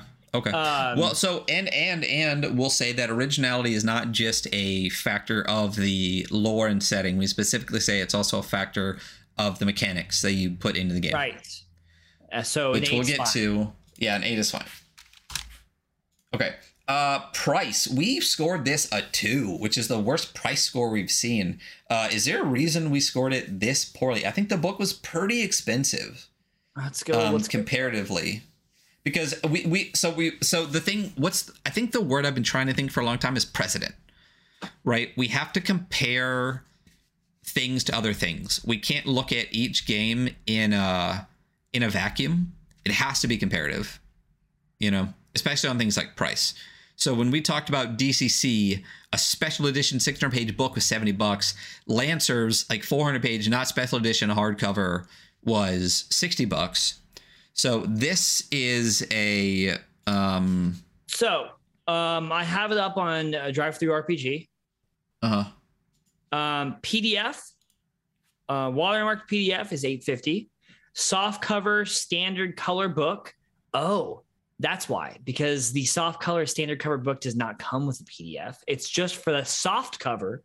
Color book is $35. Mm-hmm. And then the PDF plus soft cover is regularly $43.50, but it's actually on sale right now. I think we said that last time too.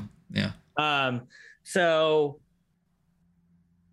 yeah, I think it might have been a little bit too harsh for that. I think this is an okay price. I am a little annoyed that if it's not on sale, I have to pay $44 for the book. That's a soft cover and the PDF.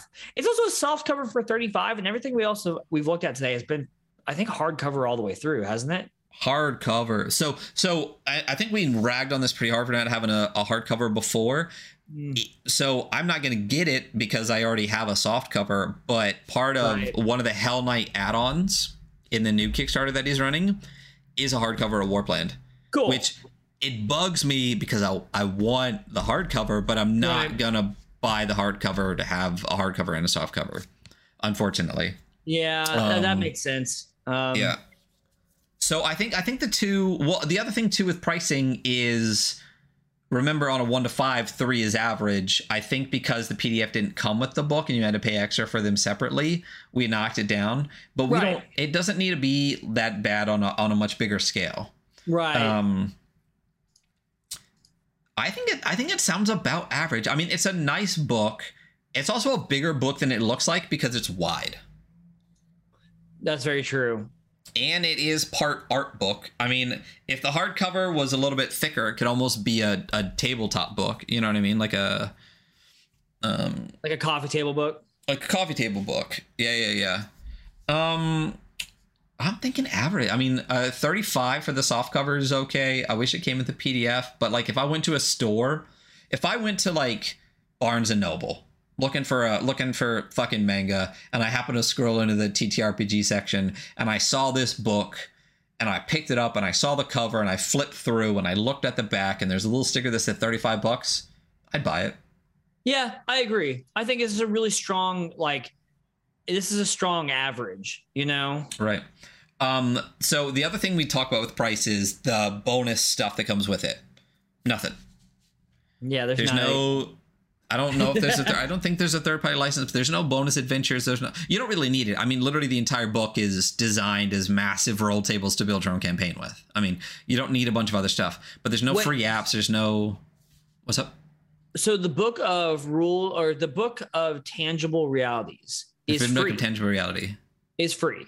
So just to factor that in. Okay. For just the PDF, not the actual book, the PDF is free. So what's cool about the Book of Tangible Realities is, and I'll pull it up on stream here real quick for those that haven't seen it. Is that it's all red? Is first of all, yeah, it's beautiful. It's a cool looking book. The PDF does not come with a cover, which is really obnoxious. But what this book basically is the core materials. It's 23 pages. It is indexed immediately right off the top. And there's no art. It's just words, but it's the core that you need. If you literally just combat distances, basically page 1 to 9 is all you need to run the game, and then you start getting into things like special damage effects and hit locations, and I mean you need all of it, but it's pretty cool. And for it to be free, it's basically quick start rules. Yeah, I mean that's that a bonus to me. That knocks it up above average for me personally. Yeah, that I can I'm get happy a PDF. Yeah, I'm happy with the 6 on this. I'm happy with the 6 on this as well. Yeah, I think that is maybe after some of the previous scores we looked at, we started getting a little harsh on this one towards the end. So let's talk about rule set and crunch. I think we talked about this a bunch going into this, and let me caveat this again. I really like Warpland as far as the art, the style, the originality, the campaign. Right. Would I use this book to build a fucking really cool Conan on acid fucking sword and sorcery campaign? You fucking better believe I would. Would I use the rule set in the book? No, I wouldn't. I mean, I really wouldn't either. It's hard to go around it. We just to just go over some basic stuff. And so we did learn some new information lately. One of the big knocks that we had on this system, there's a number of them, but one of the things we talked about was that it didn't feel like it scaled appropriately in combat or social interactions because of the way it's this roll under system. But as your stats and stuff got better and better, it'd be harder. So NPCs have levels, and when you're doing those things against an NPC with a combat, social interaction, and things like that, you apparently, and I want to find it in here. Have you seen what? Yeah, let me pull it up. Sorry, I took a picture of the cats cuddling. So sorry, I'm distracted. Fucking, I don't know if you noticed, but my username is the father of cats, and there's a reason for that. father of fucking. I love them. Each non-player character has a level instead of attributes. PCs receive a penalty. Okay, so this is on page. Oh, where's the page number? 15 in the book. Gotcha. PCs receive a penalty to their attribute equal to the level when they test against that NPC. This means it affects social interactions, initiative, attacks, dodge, tests, everything.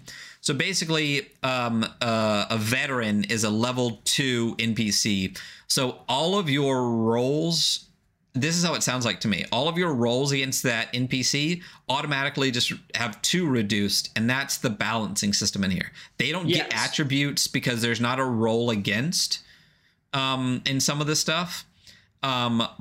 And that's the way it's balanced. Does it work? Maybe. Yeah. Do I like it? Not really. You know what? One of my big knocks on this rule set is actually, and I have several as well, is that the way that the rules themselves are written when you read, like the way you like read the rules out, there are so many times where I've had to double or triple read stuff like, wait, what are they trying to say here? And fuck, I hate that. I hate it's I I don't even know if I hate the rules as much as the fact that I've had to read so many of them over and over to understand them, because it should be, and you and I have talked about this in working on Incursion and me working on Lost Adepts, is like you should write rules the way that you speak. And when you read them, you should be like, cool, got it. Yep. Also, I don't like things like willpower, which is like this weird variable like ability you have. It's based on half your lore. Specifically talking about what you just said, the way the rules are written reminds me of 5e, because the way 5e feels like it's almost tripping over itself to get out what it's trying to say. To explain to me what it's trying to say. Yeah. The fact that Jeremy Crawford gets 10,000 fucking DMs a day being like, hey, wait, what is this work? How does this rule work? What's the interpretation? And you have to get rules clarifications from his fucking Twitter account, not from the book, is one of the things I don't like. And I feel like when I read this, I'm not even saying that that's exactly how this is. I'm saying that when you're reading it, that's the vibe I get, that I have to read it. I'm not as sure about things after I read them in this book. I'm like, okay, I think that's how that's supposed to work. Yes. And like, we read a lot of these fucking books. I was gonna say, we ain't fucking dummies. Yeah. I mean, I have 2 degrees. I'm a total dumbass, but like, we both do this in our free time. We both are writing our own games. Like I'm very invested in game design, and if I have to read your rules that many times, like then I don't like it, Yeah. And the thing is, there are some things about this that I do really like. I think one of our favorite things that we liked about it was like the wounded. I really like that whole concept. I like the wounded. Yeah. So. I really like, and I'm not saying that aren't parts of the rule set that I really, really like, but I think my overall, if I had to give like a one line of why I'm not a fan of this rule set specifically, first of all, this is not the line. It's just, do these rules work? They do, right? Yeah. Could you play this game? Clearly you can. The guy's now on his 3rd book, I think, minimum, using this rule set, and people buy it and they play the game. I think we should play test this sometime and see how we feel about it. I don't think it's really going to change the way you feel about it. I think our initial score came out of frustration from having to reread the rules, because I think both you and I were really frustrated about that. I think we went a little hard in this game. They're not. Well, we did. We definitely went a little hard, but that's part of it. Is just like, didn't you? Who was the thing that you sent me when we were talking about writing, where you sent me like the 8 things that you should know? 10 rules. I gotta look it up. But yeah, this is a game designer. You should be able to read the rules and understand them. I think that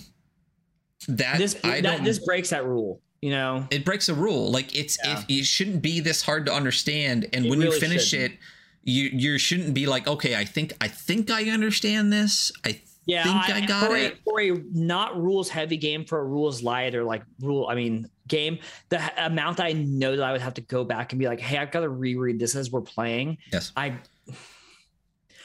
So how I would describe it, getting back to the thing that I tangentied off of like 3 times, I have never seen a more complicated rules light game. I would say that this game feels like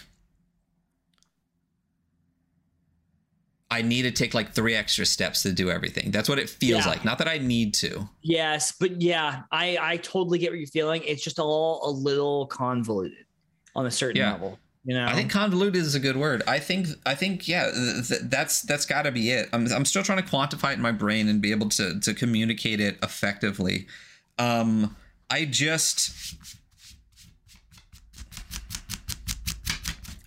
don't like it. I just don't like it. I'm reading this, and I'm it's so funny because it's a roll under, right? But like, even like when you go read Into the Odd, which we're going to review here in a second, it's just like, yeah, here's your stat. Whatever you do, just roll under this. And this one, this is such a simple example. If the result is equal to or less than the attribute number corresponding to that action, then the action is carried out. Like, what the fuck? Why wouldn't you just say if you roll under the attribute is successful? You know what I mean? Like, that's exactly what I'm talking about. This is why this is why we win on the score for the rules. And this is why I'm going to go in again. And because that is such a convoluted way to explain that. Why would you explain it to me like that? Yeah, it's frustrating is the problem. It's frustrating. Seriously.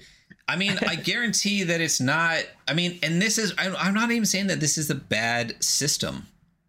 No, reading it sucks though. Dude, if again, I think this is a much better, I think now that we marinated on it and looked at it again, I think that's much more reasonable. Is that it's not necessarily that I really dislike the system, but as you just said, it's so hard to get the information out of this to be able to know what to do because it's just tripping over itself to be more complicated. Yes. And like, I feel like it explains everything in the most complicated way possible. Absolutely. And that's it. For me, like this is already a rule set that I would consider an average. Like I would consider this rule set an average, but the fact that it is so unfriendly to read these paragraphs knocks it to just below average for me. It goes from a 5 to a 4 for me. Like I'm still very much in the 4 to 5 range for this. I feel like a 4 is, here's the thing.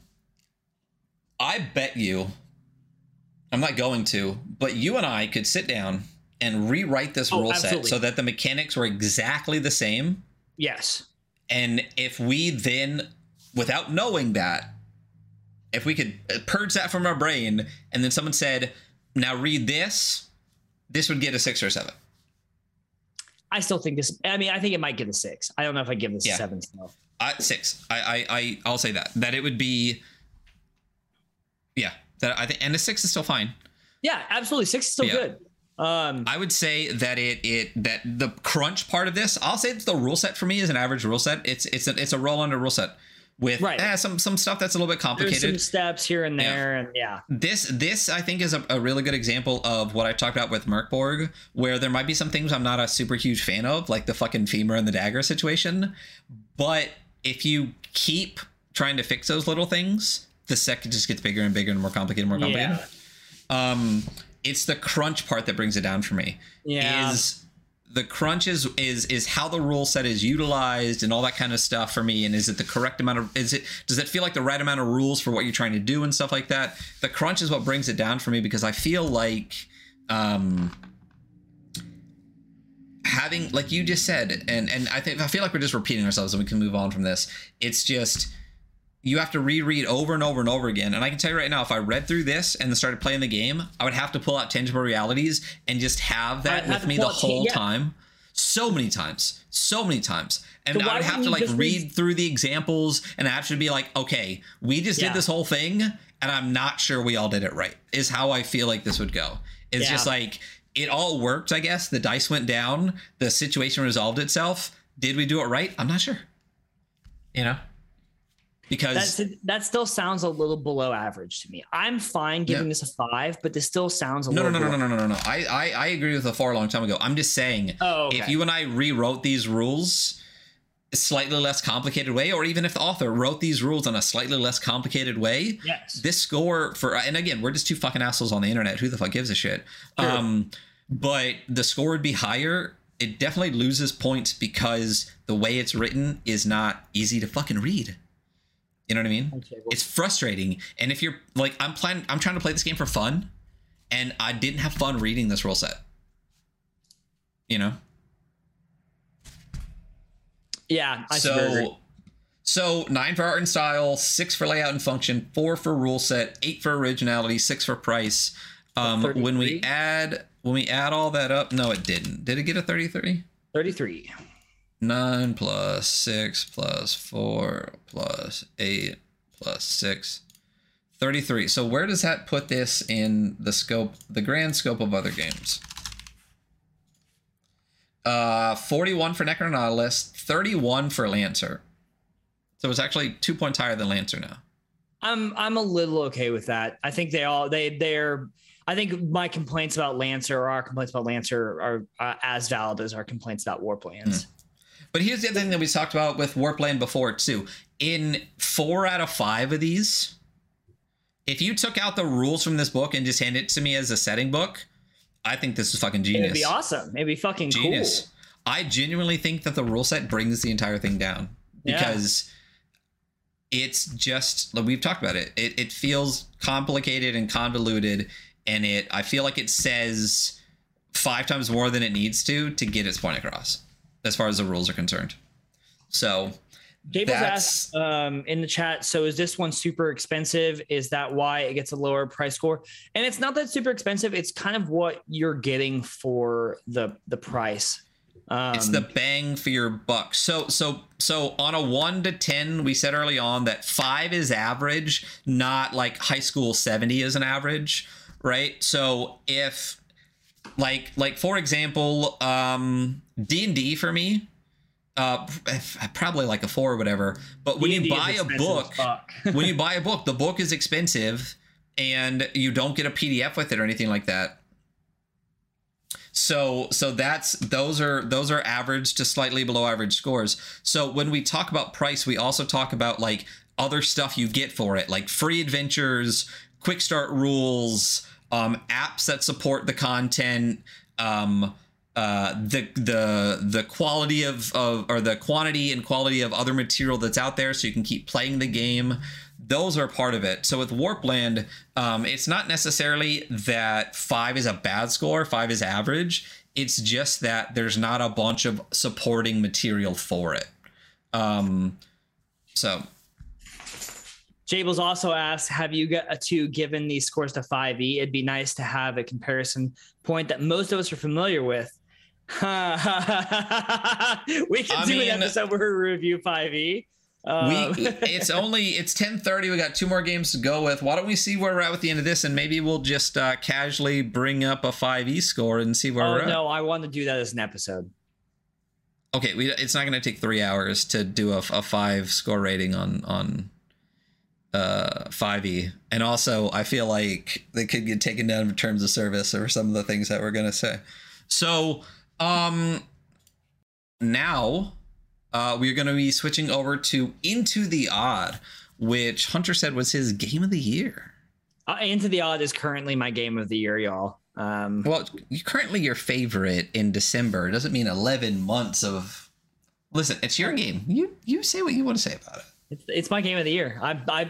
We ran our first session, and we've been doing like mini sessions over Discord. And I fucking love this game. I do. It's got so few rules in it, and the rules work so well, and it allows me a lot of freedom to do other weird shit with it. Okay, cool. Into the Odd. So Into the Odd is it already exists.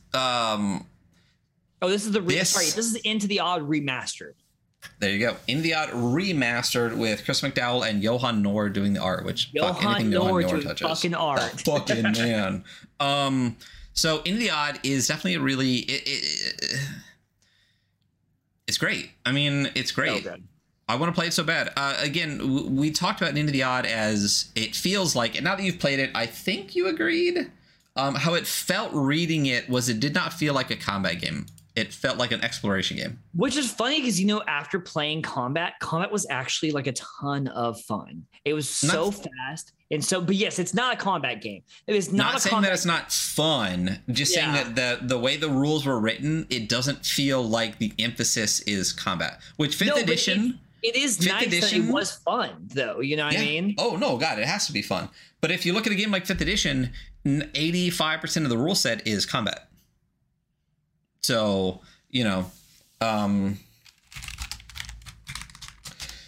so going over Into the Odd, this is the I don't know if the PDF we got was the exact final version. There might be some tweaks to it. We have the non-finalized version of the PDF.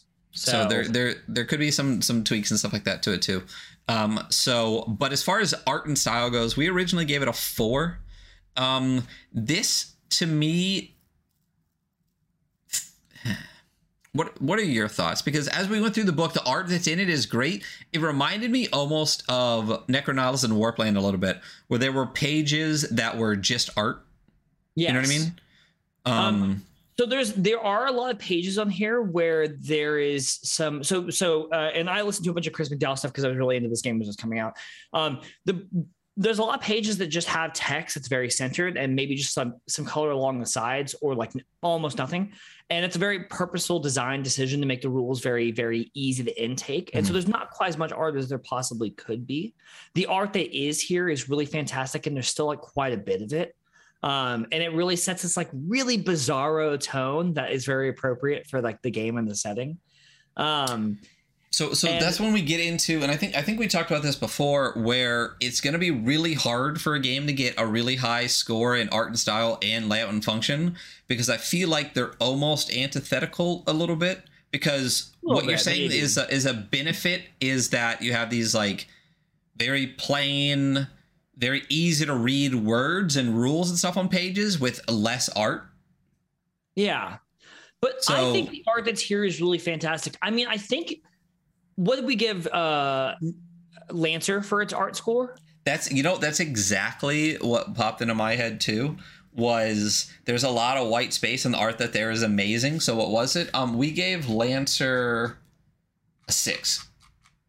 I think that this might be, there is more art per page count than Lancer. It's a lot less sparse than Lancer. I would be very comfortable with this getting a 7. Because Lancer will go so many pages where there's not fucking anything. And like the most you have here is there might be like 3 pages before there's a big art piece, you know? There's a lot. And as I'm scrolling through it, it really is like every other page essentially has art on it. Okay. So is it a 7 for you then? I think it's a 7 for me. Yeah. I think it's just above Lancer. I don't think it's an 8, but the art that's here is so cool. Well, so Warpland was a 9, and that's a fucking art book basically. Right. Absolutely. Necronalis was a 9. Troika was a 7. So we're putting this on par with Troika basically, and that feels right to me. That feels okay to me. I'm good with that. I actually think it might be even a little bit above Troika, but I don't know if it's above Troika enough to give it an 8. Maybe if we eventually come back and give 0.5 for things, I also don't think it gets it quite to an 8. Yeah, I don't think it's quite to an 8. Yeah. But I think 7. I'm good with 7. Okay. But yeah. But tying that in with the layout and function, again, what you said, and let me bring the PDF back up onto the podcast for people. If we were prepped at all for this, I could have just had all of these downloaded.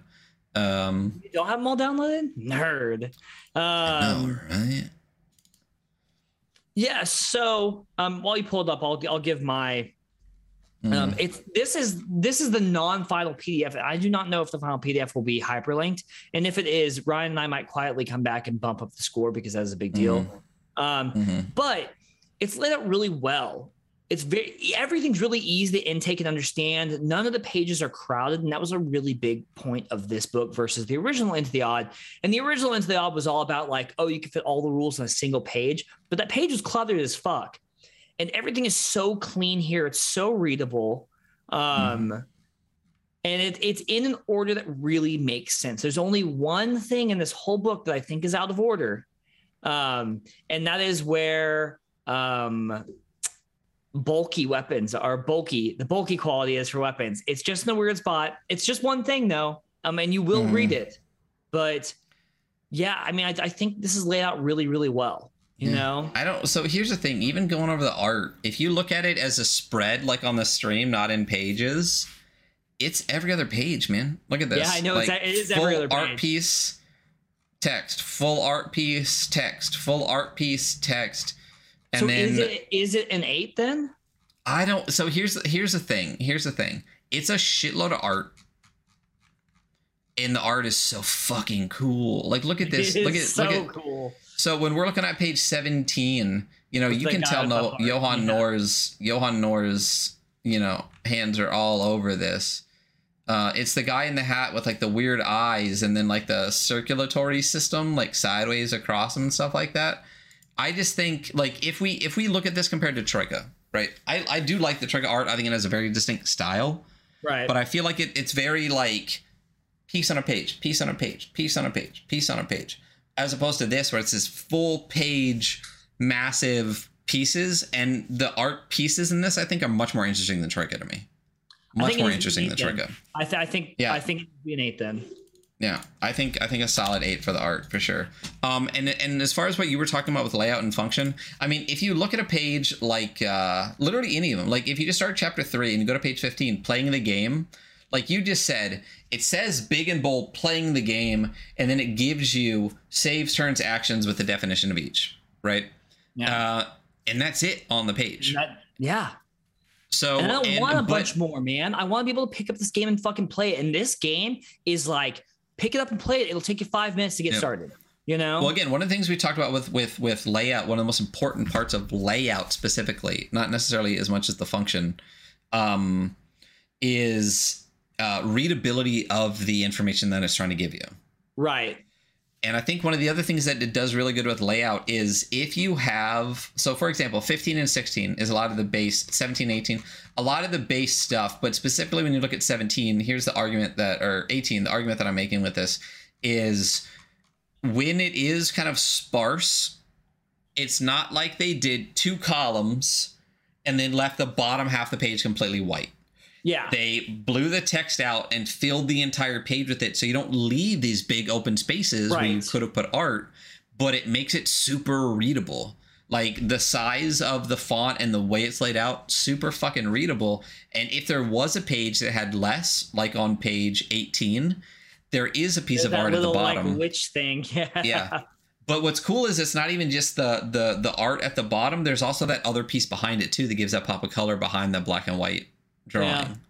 So yeah, I mean, I think that the big benefit, this is specifically what we're talking about when we say make the information on the page readable in a way where you don't become overwhelmed with just blocks of text. Yeah. Also, this is another roll under system. And it's so easy to understand. Like there's no more than you need in the layout. Yes. No. Yes. I go ahead. No, the way, one of the things you just said to just put a pin on another conversation was, this is so easy to read. Not in I don't mean in the way the page is laid out. I mean, when you read the words, it's so understandable. Yeah. Like it reads, like one of the things you said earlier, it reads the way you talk. And when I finish a sentence that gives me a rule, I'm like, oh, okay, got it. Easy peasy. You know, it's not tripping over itself to give you the information. It's just telling you what it is. So I'm just going to give an example because I read from Warpland and my criticism was that this is very backwards. I'm going to read the exact same ability or the same thing, saves for this, which is the roll under mechanic. But this is for Into the Odd. A save is a roll to avoid danger from a risky action or situation. Roll D20. If you roll equal or under the appropriate ability score, you pass. 1 is always a success. 20 is always a failure. Do you understand what super understandable? That is how you talk. That is how I would explain it to somebody. And like, it's way better than, what the fuck did I say before? Here, actually, I have it right here. What page you on? Let me page you on. I'm on page 11. Test. When a character plays his or her character, or a player wants his or her character to do something, he or she must first describe how she wants to do it and her intention. Then the game master will indicate the attribute corresponding to that action. The player must roll 2d6, 2 6-sided dice. If the result is equal to or less than the attribute number corresponding to that action, then the action is carried out successfully, and the game master narrates the outcome. You didn't need all that. That's what editing. Yeah. Editing. I don't talk like that. Sissel says that Warpland seems like it needs separate player and GM book explanation docs. Yeah, almost. I mean, yes. I mean, that's yes. Yeah. You could have just made the book of tangible realities a little bit bigger and pulled the rules completely out of this book. That's the thing is they have that. Sorry, we're on Into the Odd now. Okay. Back to Into the Odd. So we're on layout function. Layout and function. I'm just agreeing with you. I mean, there are some pages where there's page 40 has a little bit of white space at the bottom here. So, but honestly, the amount of art, how often something like happens, and then right next to it, there's a massive piece of art on art and style. I don't think we're getting knocks for that. As far as layout and function, I think this is the definition of keep a page readable. Yeah, I do too. But it doesn't feel empty and sparse at all. The way I don't know if it's the font that they picked or the size of the font that they really picked or what it is. Yeah, this font here at the top that they use, like Discovering Arcana on page 48 or Playing the Game to start chapter 2, that font they picked. Oh, the font for the cover of the book. It's so funny because that Chris McDowell, like that was his thing. He wanted this to be something that you could look at, and it was so easy to read and take in, and it's so successful in that, you know. Mm-hmm. My greatest knock is that it just it's not hyperlinked, you know? Like, yet. We'll see. I know it isn't. This one isn't. This one is not. But when Into the Odd was on Kickstarter, there were only 2 tiers, a PDF tier and a hardback tier. That's it. When the final PDF is released to everybody, we'll see. We might come back and adjust a score here. I don't think it gets a really bad score to start with anyway, though. We originally gave it a 4. That's the thing is, like, it's either a strong 8 or a light 9 for me for layout. It's not a light 9. It's not even close to a 9. It's definitely an 8 for layout. What are your knocks on the layout? And not necessarily knocks. So you're saying that this is an equivalent layout to Necronihilus, got an 8. Merkborg got a 7. It's definitely easier to read than Merkborg. So. I don't disagree with that by any stretch of the imagination. It's definitely easier. I feel like the things that we gave Necronihilus props for on layout, which was the pages are really easy to read. There's not too much information on a page. Is the same for Into the Odd. I'm cool with an 8. I'm good with that. It is very especially when you explain it like that. I'm like, oh yeah, I definitely feel like it's the exact same thing. Yes. Yeah, the same vibe. Again, Trika is just so good at 10 that to me 9 also feels almost unattainable for other games. It has to be really almost as good as Trika. Yeah. Listen, I'm not even the biggest fan of the game. I think it's good. You're really a fan of the layout. Oh my god, the layout! Whoever laid that book out, you you're genius. So rule set and crunch. I mean, I'm giving this all to you. You actually played the game. I have.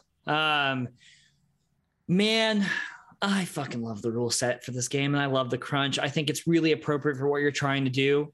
So we did talk about we're trying to differentiate this into the aspects of when we do ands, right? Rule set and crunch. The rule set is the rule set. The crunch is how appropriate the rule set is for the game, for what you're trying to accomplish, for the quantity of rules and stuff like that. Like, so those are the separances. So it's like the rule set on its own, is it really good? Cool. Crunch wise, does it feel like it fits into the game? Is it feel like you're playing the game you want to play with it? Does it fit into the setting? Is it giving you what you need to play the game? Yes, absolutely. I think that the rule set itself on its own is really, really good. It's a lot of fun. It's easy to understand. It's appropriate for this. It's appropriate. And I guess there's now transitioning over the crunch. Like, it's really appropriate for the setting. It feels really good. Exploration is fun. The magic items that you get along the way to make exploration more explory are a lot of fun. I think I have a couple knocks about it. It's definitely not perfect.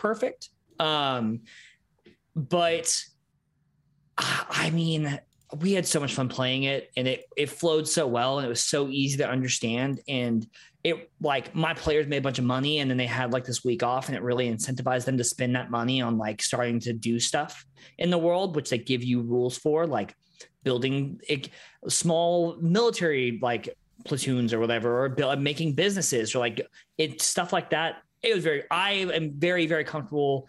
What do we give? I mean, well, once everybody references, what do we give Necronihilus for rule set and crunch? Give me the score first, and then we'll say, because I want to know what your thoughts are. I would say it's an 8. It's a fucking 8. It's an 8 because it's an 8 is what we give Necronihilus, and an 8 is what we give Merkborg. And to me, when I read this, I haven't got to play it yet. That's how it felt like to me, where it's just like, it's really, really good, and I want to play it so bad. And 8 is a really high score. 8's the highest rule set score we've given anything yet. Merkborg, Into the Odd, and Necronihilus all have 8s, which just means I honestly, as far as the rule set goes, do not think 10 is attainable. Yeah, it's really hard to even imagine what that looks like. So what a rule set where you're just like, oh my God, this is just the perfect rule set I've ever seen in my entire life. I mean, mechanics and stuff like that is always going to be a problem. And I also think gripes about it. Yeah. Subjectivity, I think, is also part of the reason that we might not. I think the rule set is harder to quantify in an objective way because of the way you want to play a game. Because I know people that hate rules light stuff. You know what I mean? Right. They hate it. So, and I love it. I don't want to have to memorize manuals on manuals for the game, but I can understand why people do. I can understand why, if that's what you enjoy about a game, why you would want more and more and more. I just don't. And I feel like we're on the very same page as far as like what we want out of the mechanics of a game. I feel like we are like, right there. And for me, in my head, I was like, this is an 8. And then I scroll up and was like, oh, Necronalus got an 8. And then I scroll up and was like, oh, Merkborg got an 8. To me, it's and what's cool about all 3 getting an 8 is all 3 are incredibly different games. Yeah, incredibly different really games. It's a D20, D20 player facing roles versus like it's a 2d6, but in a very different way. I've never seen a 2d6 system done the way that Adam Bass did Necronautilus. And then you have this like roll under system, which this is weird, kind of like magic exists, but not kind of 8. So originality in both mechanics and lore and stuff. Pluses and minuses.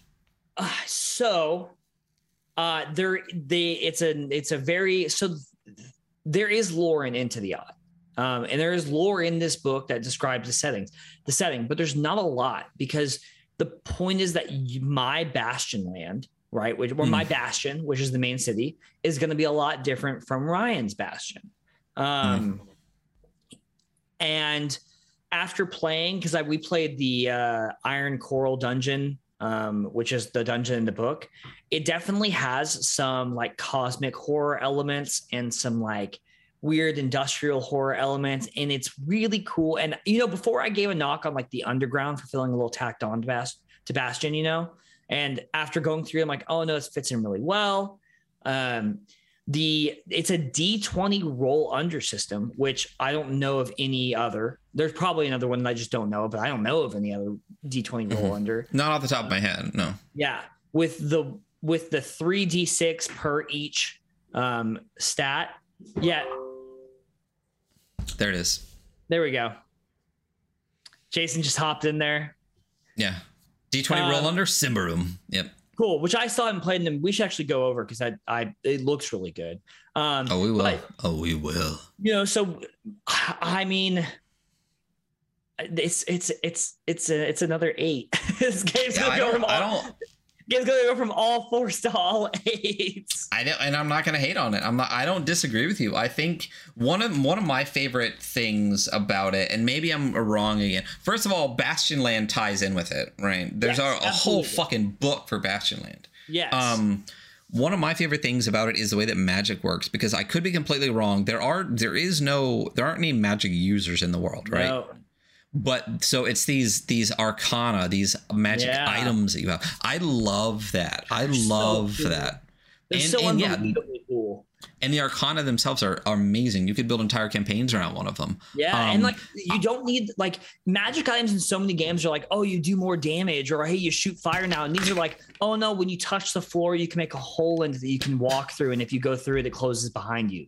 Or like any surface, oh yeah, no, sorry, you can like phase through objects. Like it gives you interact with the world in different ways. It makes exploration.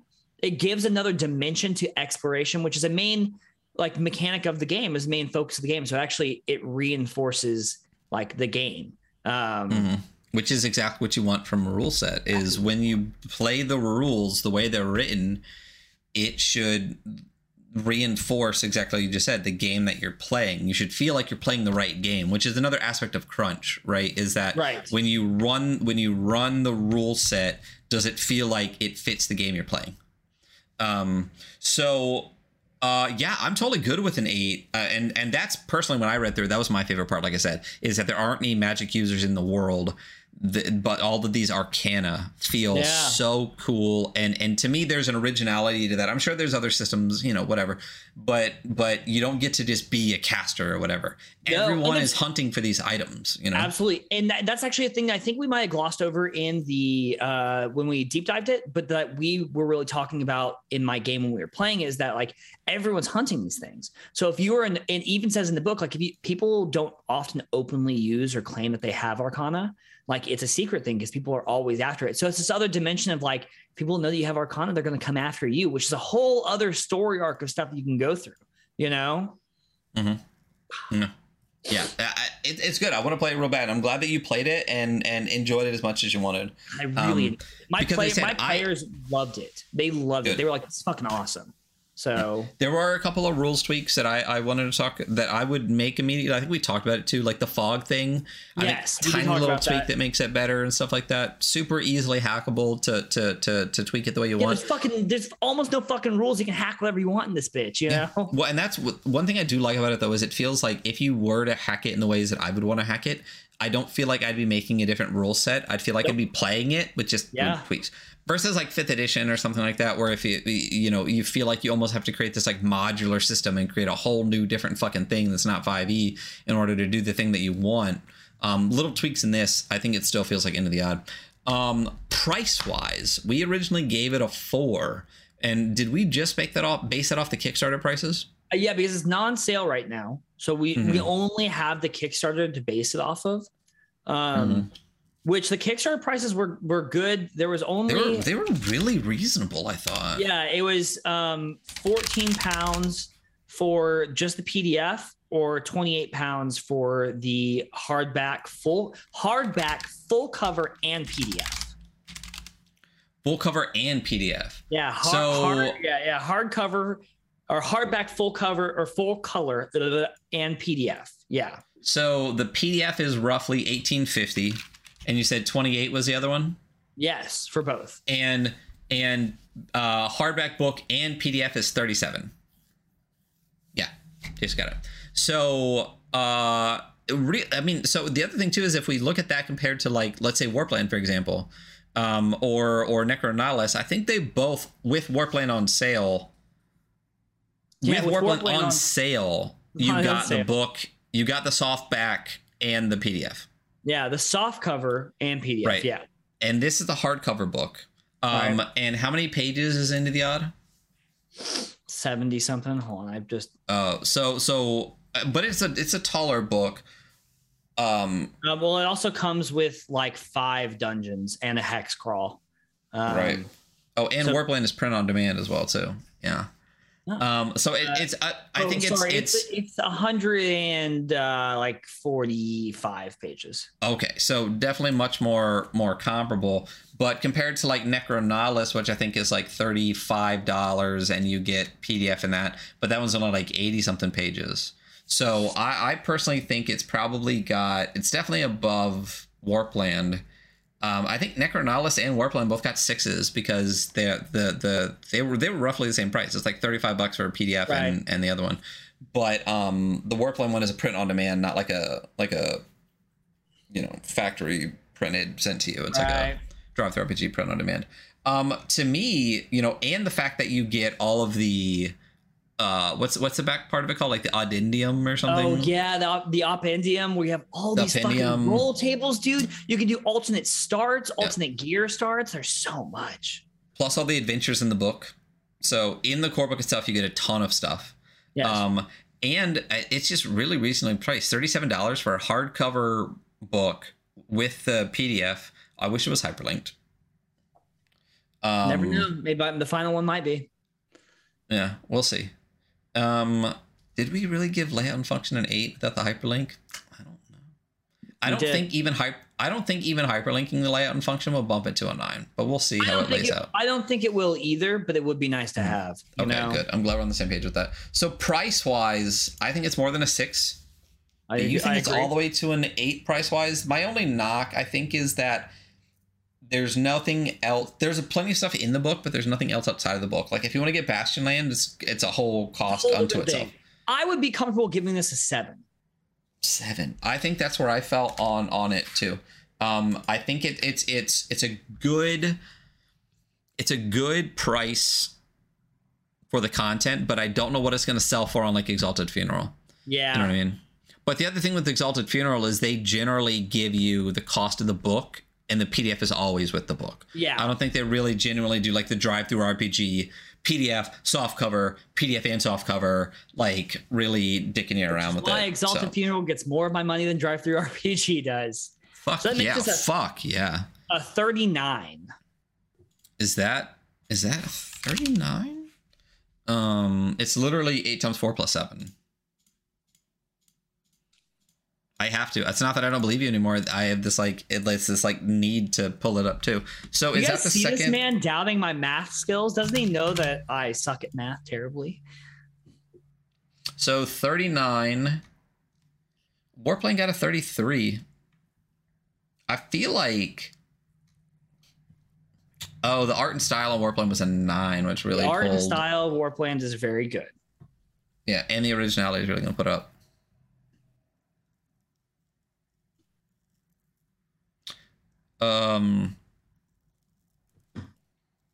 Just Jason said, just curious, any reason why you aren't doing a total average, meaning you'd have a total scale of 10? I think the whole point of making the scores bigger was to create more delineation. And if we average stuff together, especially things for like war plans, where frankly, we don't like the rule set at all. And the higher end of that is going to bump it up more than it would if we averaged it. Maybe, I don't know. Maybe we should fucking, let's do averagey stuff. So. Yeah, I feel like that literally would take it all the way back down to the 5 thing. I feel like we would basically just like the scales. Scroll down the end of the odd for me. The scale's not high enough, I think, to really create a big enough, yeah, because this would basically be I don't like it. It just doesn't create enough delineation. I think we the point of moving to a bigger scale score was to make it more granular, so that we could be yeah. And I don't agree with Jason. I think times 10 definitely feels better than 50. I think a score out of 100, but because we only have 5, we are doing a 10 scale on 5 attributes. That's how it works in my brain, is each one of these is to a 10. So with a total of 50 versus trying to scale the whole thing to like a times 10. So I get what you're saying. Let's go at the end. Let's get through this and let's go through and see what the average would be for each of them, and we can decide then, because we're almost done. We only have one more to do, right? Okay. I still think I like this better. This is what makes sense in my brain, and it might not be the best way to do it, but it's what makes sense in my brain, and I feel like you were on the same page with me. I'm flexible. We'll see. Okay, so the final one is Casket Land. Oh, I wanted to look at. So wait a minute. 39. What is so Necronautilus got a 41. Compared to the 39 from Into the Odd. Its originality really bumped it up as well. So Into the Odd is the 3rd highest scored game right now. Merkborg is on a 44. Necronautilus got a 41, and this got a 39, which is 6 points higher than Warplan, which feels a lot better than it did before. Yeah. So Casket Land, we actually played. I played Casket Land before off stream, and then we played Kruwash, the adventure, on stream. So I've played plenty of Casket Land. So this is my Into the Odd, because I've actually played it a little bit more. So looking at the scores, it looks like we were pretty hard on the layout and function, but I think that was valid. So we'll talk about that. But art and style, I mean, it's so good.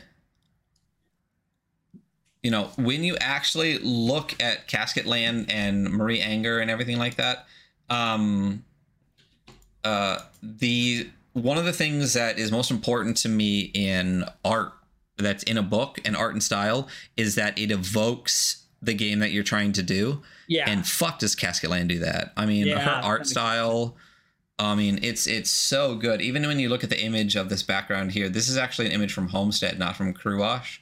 But it's so good. And I love the way she does like the clouds with that like kind of like it's that comic booky kind of like mesh stuff. Yeah, totally. You know what I mean? It's like filled in by like a little grid. Yeah, it's so good. I mean, to me, art and style wise,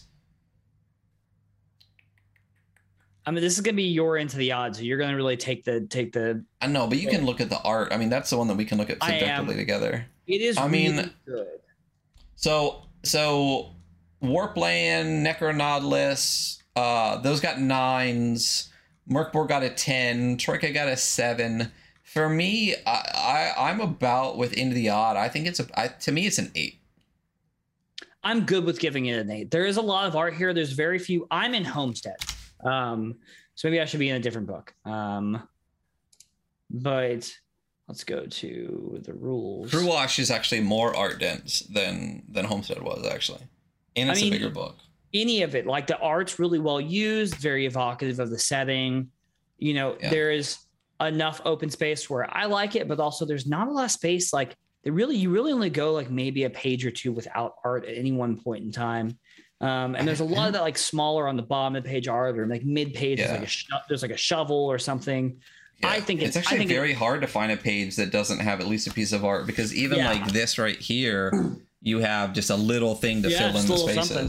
I think 8's really good. Cool. I'm good with an 8. So layout and function. We went hard on this, and I think we were validly hard on it because we were valid. There's a lot of stuff that's like it's in weird places, or like they reference stuff that's not ever explained after on, or there's like a bunch of status effects that like you're like, okay, what does this do? It's like, well, you need the whatever fucking thing you had that I don't have that isn't digital. The GM screen from the original Kickstarter. Otherwise, you don't know what any of the status effects are. But I think my biggest knock is I think the layout itself, if we're going to separate them two, I think the layout is good to me. Right. Like, yeah. It's easy to read. When you look at one page, boom, super easy to read. Functionality, it's terrible. It's really bad.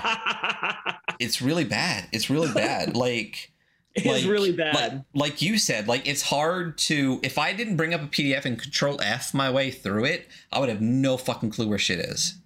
You know? I would have no clue where stuff is. And that's one of the biggest problems with it. And you know, and we only went through like the base PDF, and that's not even going through like the actual adventures themselves and stuff like that. No, we went through survivors as well. We went through like the character class one as well. Okay, yeah, but the core material, not the adventures and things like that. But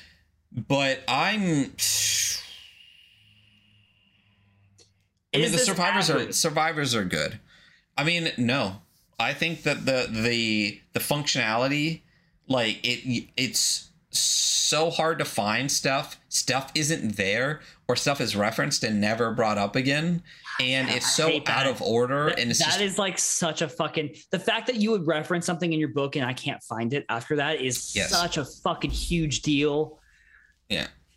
I'm at a 4 for this. I'm at a 4 for this as well. Okay. So okay. Yeah.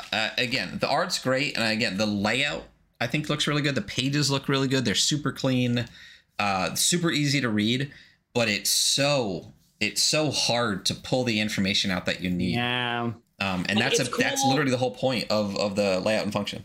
Yeah, it's cool that you and the rest of the Adventure Archive, which I guess I'm part of now, are like really experienced with games, because we can take something like this, because there is a nugget of great in this, you know, and we can make this a lot of fun. But like, if you're listening to this show right now and you're like, hey, like I don't play that many games, or I'm trying to pick up a new game, like what's good for me to pick up? Like, don't do this one, because it's hard to find stuff and you'll be confused, and that'll make the game less fun for you.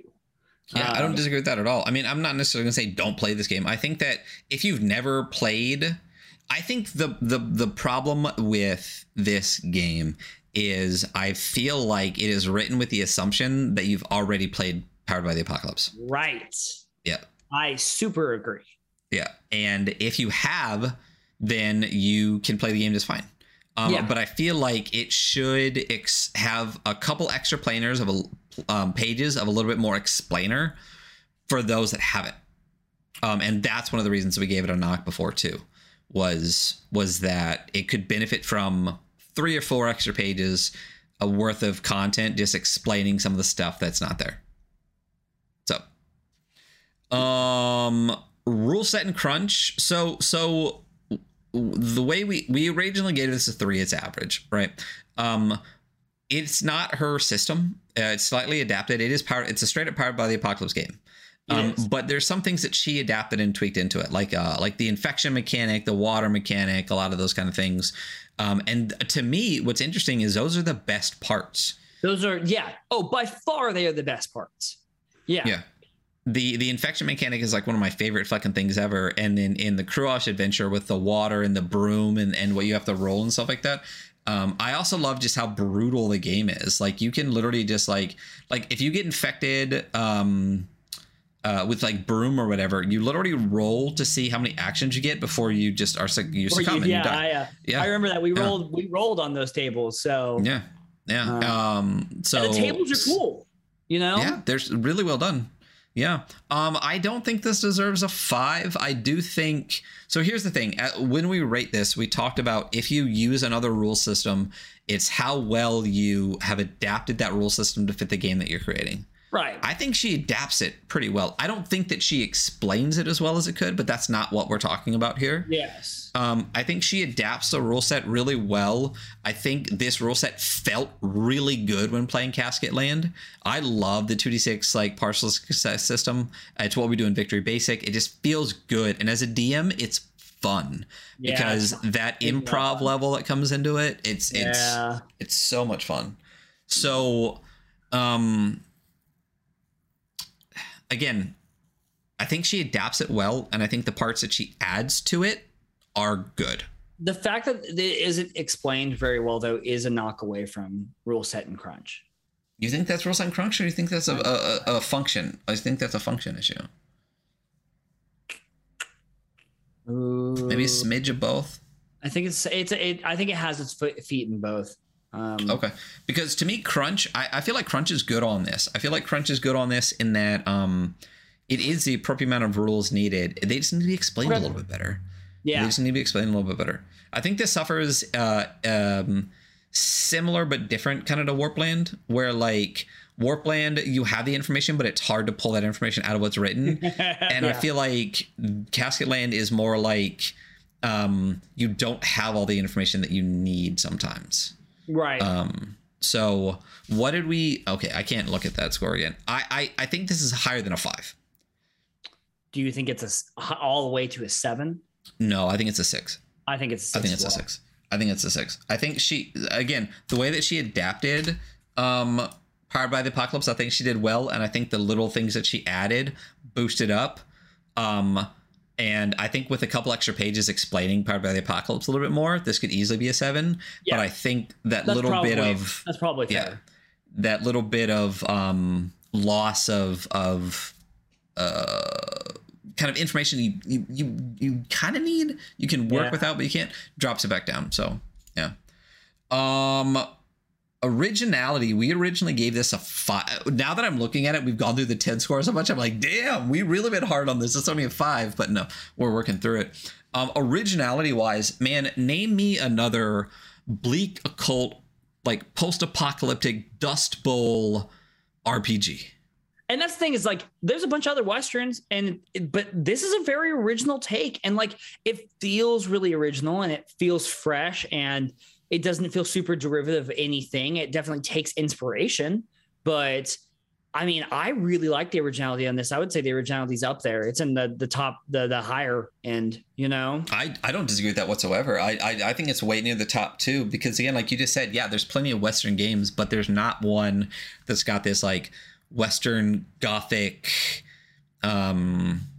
God, she just got this. I feel like she got the Survivor so good. Like when you pick up like the barber being kind of your healer, like fits so well because he used to bleed people and all that kind of stuff. And then like the way that she wrote like the bar back with finding water and stuff. I mean, I feel like she really killed. Seriously, this game would crush it with just somewhat like a really dedicated editor. And And like I said, maybe like 5 more pages in the rule set, and this game would freaking kill it. But we're not talking about that. Originality wise, gosh, what else is really up there? Warplane's an 8. Into the Odd is an 8. Troika's a 7. Merkborg is a 9. I don't think it's a Merkborg. It's definitely not a Merkborg. It's definitely, to me, I think it's at least up there with Into the Odd and like Warpland and stuff, you know. I mean, Necronalis is a 10. There's nothing else, and Merkborg's a 9. To me, if it's not Necronalis, which it's not, and it's not Merkborg, which it's not, it's an 8. I think it's an 8. I'm okay giving it an 8. I think it is very original in a lot of ways, and I think the setting's really enjoyable. Cool. And the price, we immediately have to give it a 10. So there's no need to fucking. It's free. You can just play it for free. Like, you can download all the PDFs for free. Like, yeah, it doesn't have to, and that's all of it. Like, that's all of it. Are the PDFs entirely? I think we did talk about this. I fucking got them for free.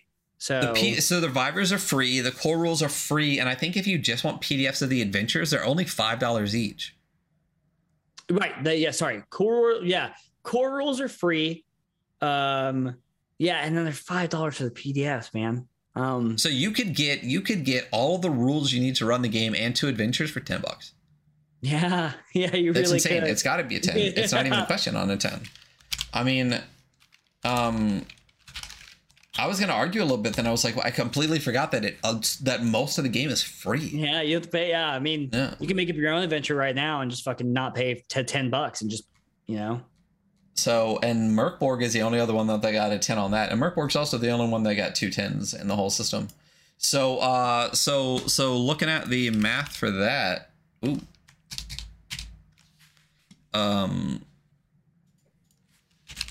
36. We got 8 plus 4 plus 6 plus 36 plus 10. 36?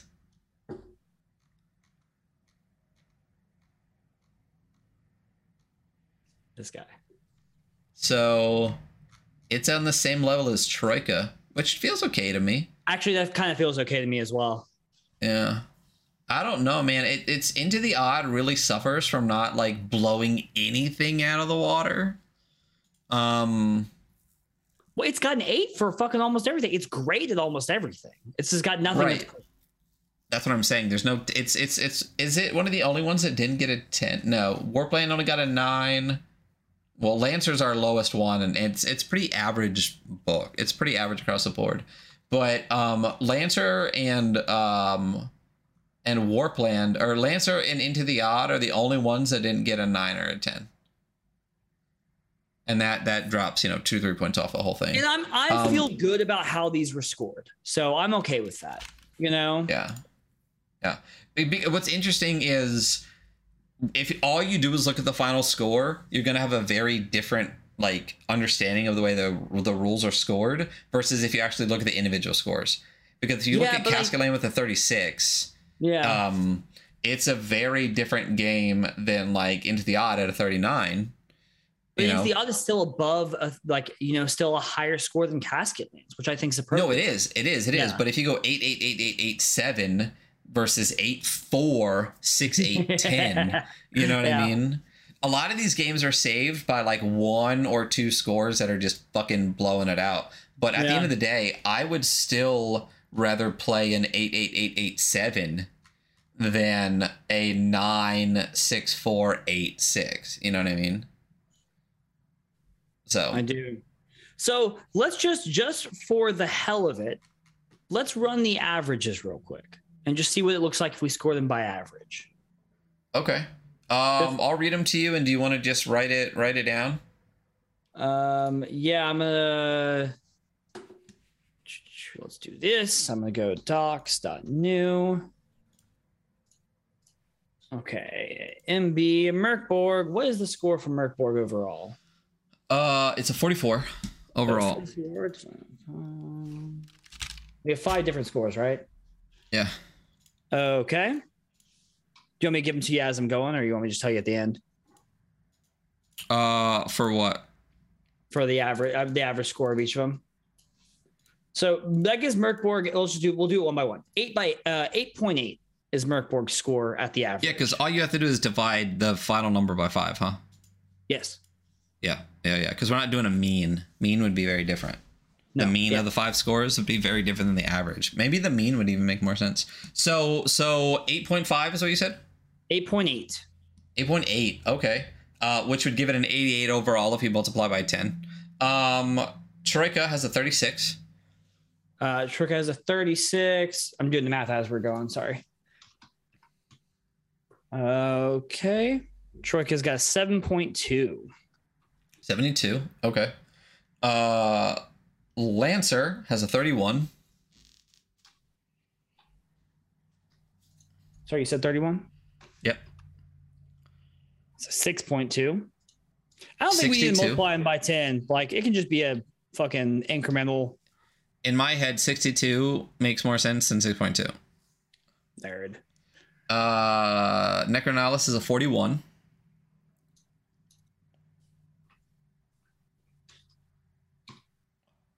So an 8.2. Okay. Warpland is a 33. You said 33. Yep. So 6.6. Into the Odd is a 39. Well, I'm writing these down on my end too.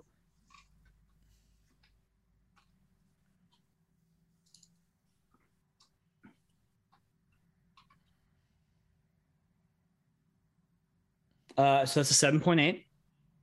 And then Cascalan is a 36.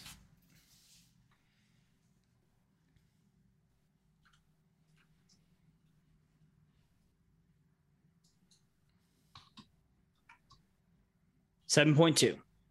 Okay, so multiply them by 10 because that's how my brain works, and give them to me best to worst.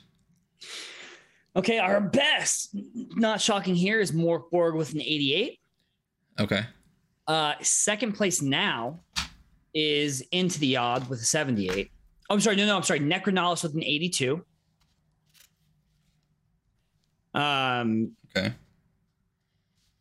Third best is now Into the Odd with a 7.8. Okay. Casket Lands and Troika are actually tied for a 72. Okay. What's after 72? Then we have Warplands that has a 66. Okay. And then Lancer has a 62.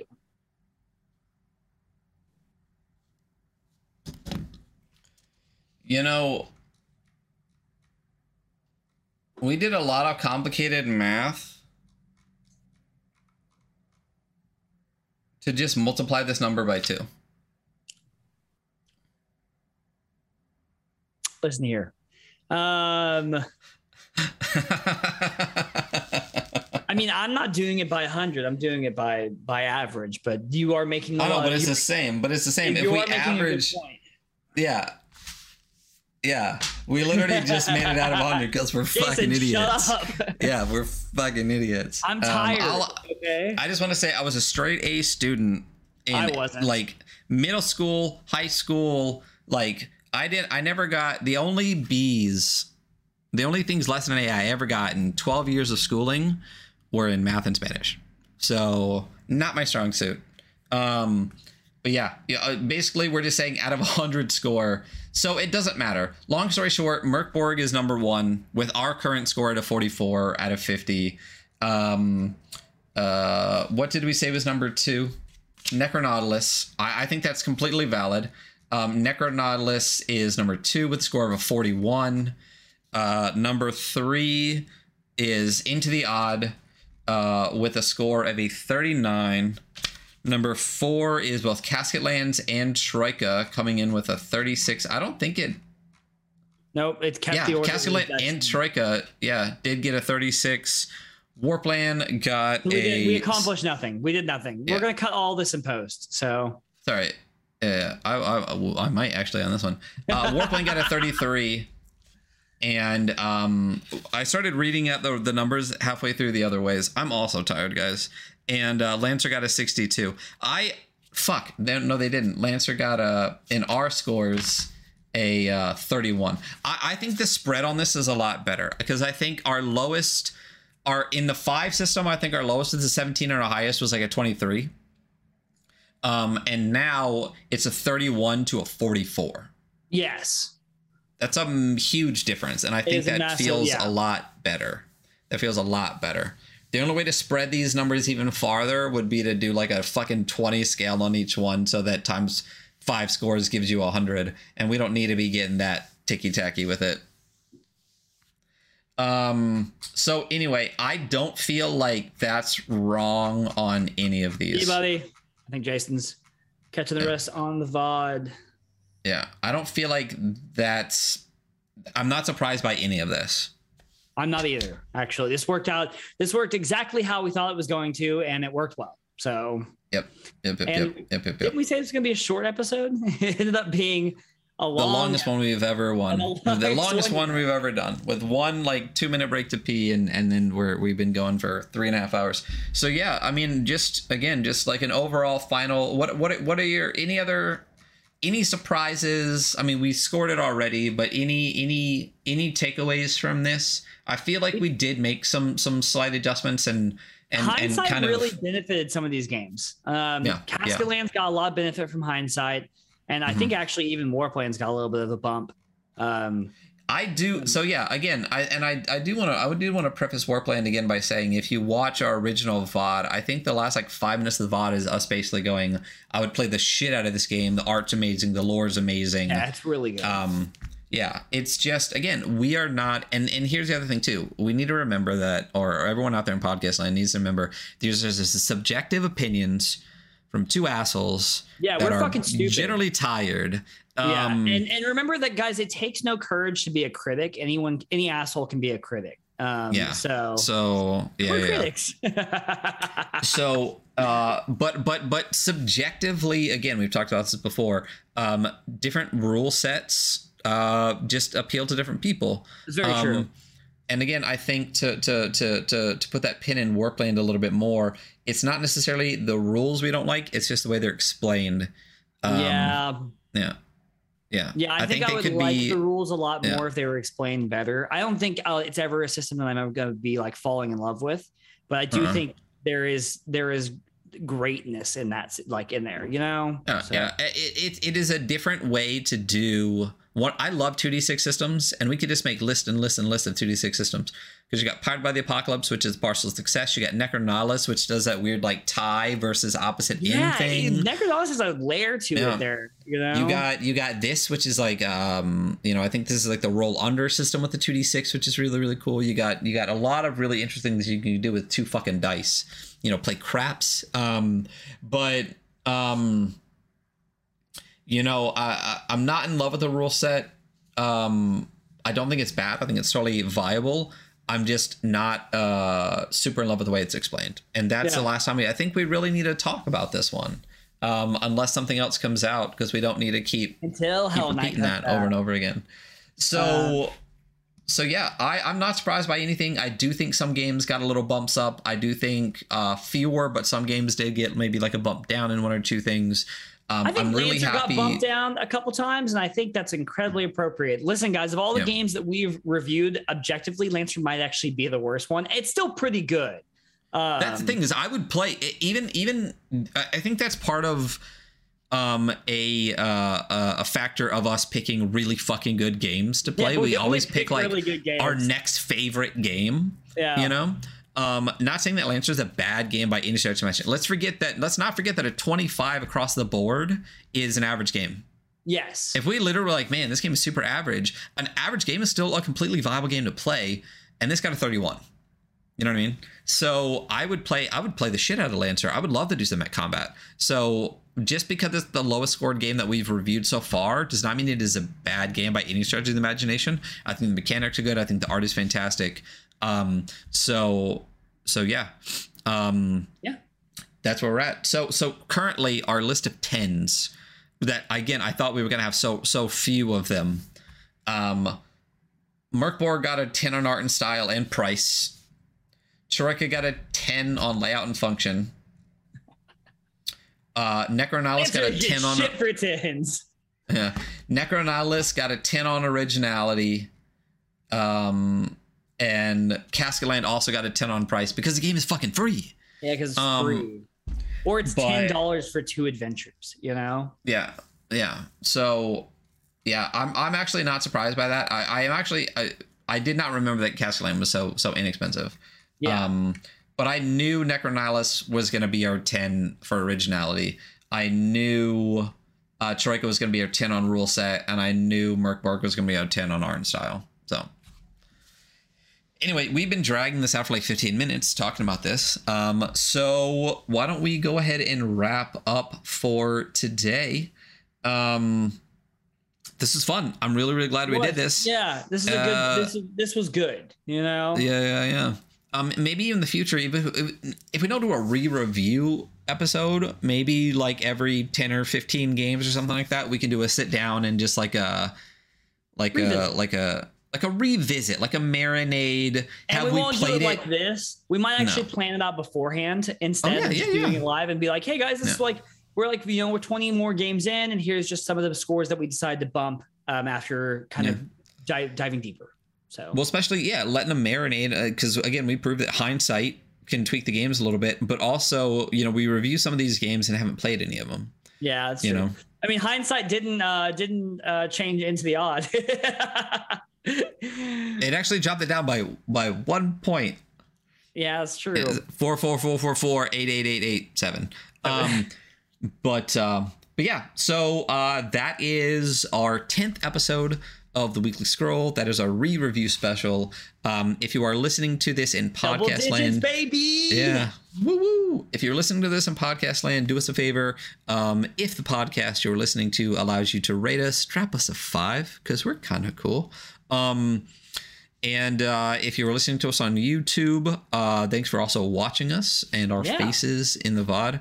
And check us out over on The Adventure Archive on twitch.tv/The Adventure Archive. Please hit that like and subscribe if you're on YouTube. Yeah. We would love to see more of you.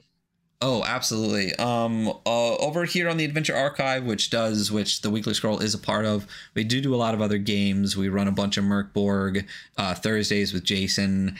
We do a lot of other games as well. We're currently running Victory Basic, written by the just incomparable Source of Victory. I got my Dark Kingdoms, which is our evil game, on Wednesdays. Mondays right now we're doing Mycelium Madness. We're trying to always have 3 games going. And then maybe a 1 shot a month. That's our goal. So check us out. I feel like we're all right at this. We're getting there. We're slowly getting better at this. We definitely are better than we were. And then, tomorrow we'll be better than we were today. And that's all we can ask for. That and God, Exactly. So thank you all for listening. Hunter, this was super fun. I'm glad we did this. It was fun. And for those listening, we've already decided next week we are going to be doing Ark, the Doom tabletop game. Yeah, the Doom tabletop. Is it fantasy? Yeah. I should read it. I don't know. I'm tired. All right. We're going to head out. Hunter, you're the fucking man. Everyone out there, we will see you next week. Thank you so much. Have a good day. Farewell.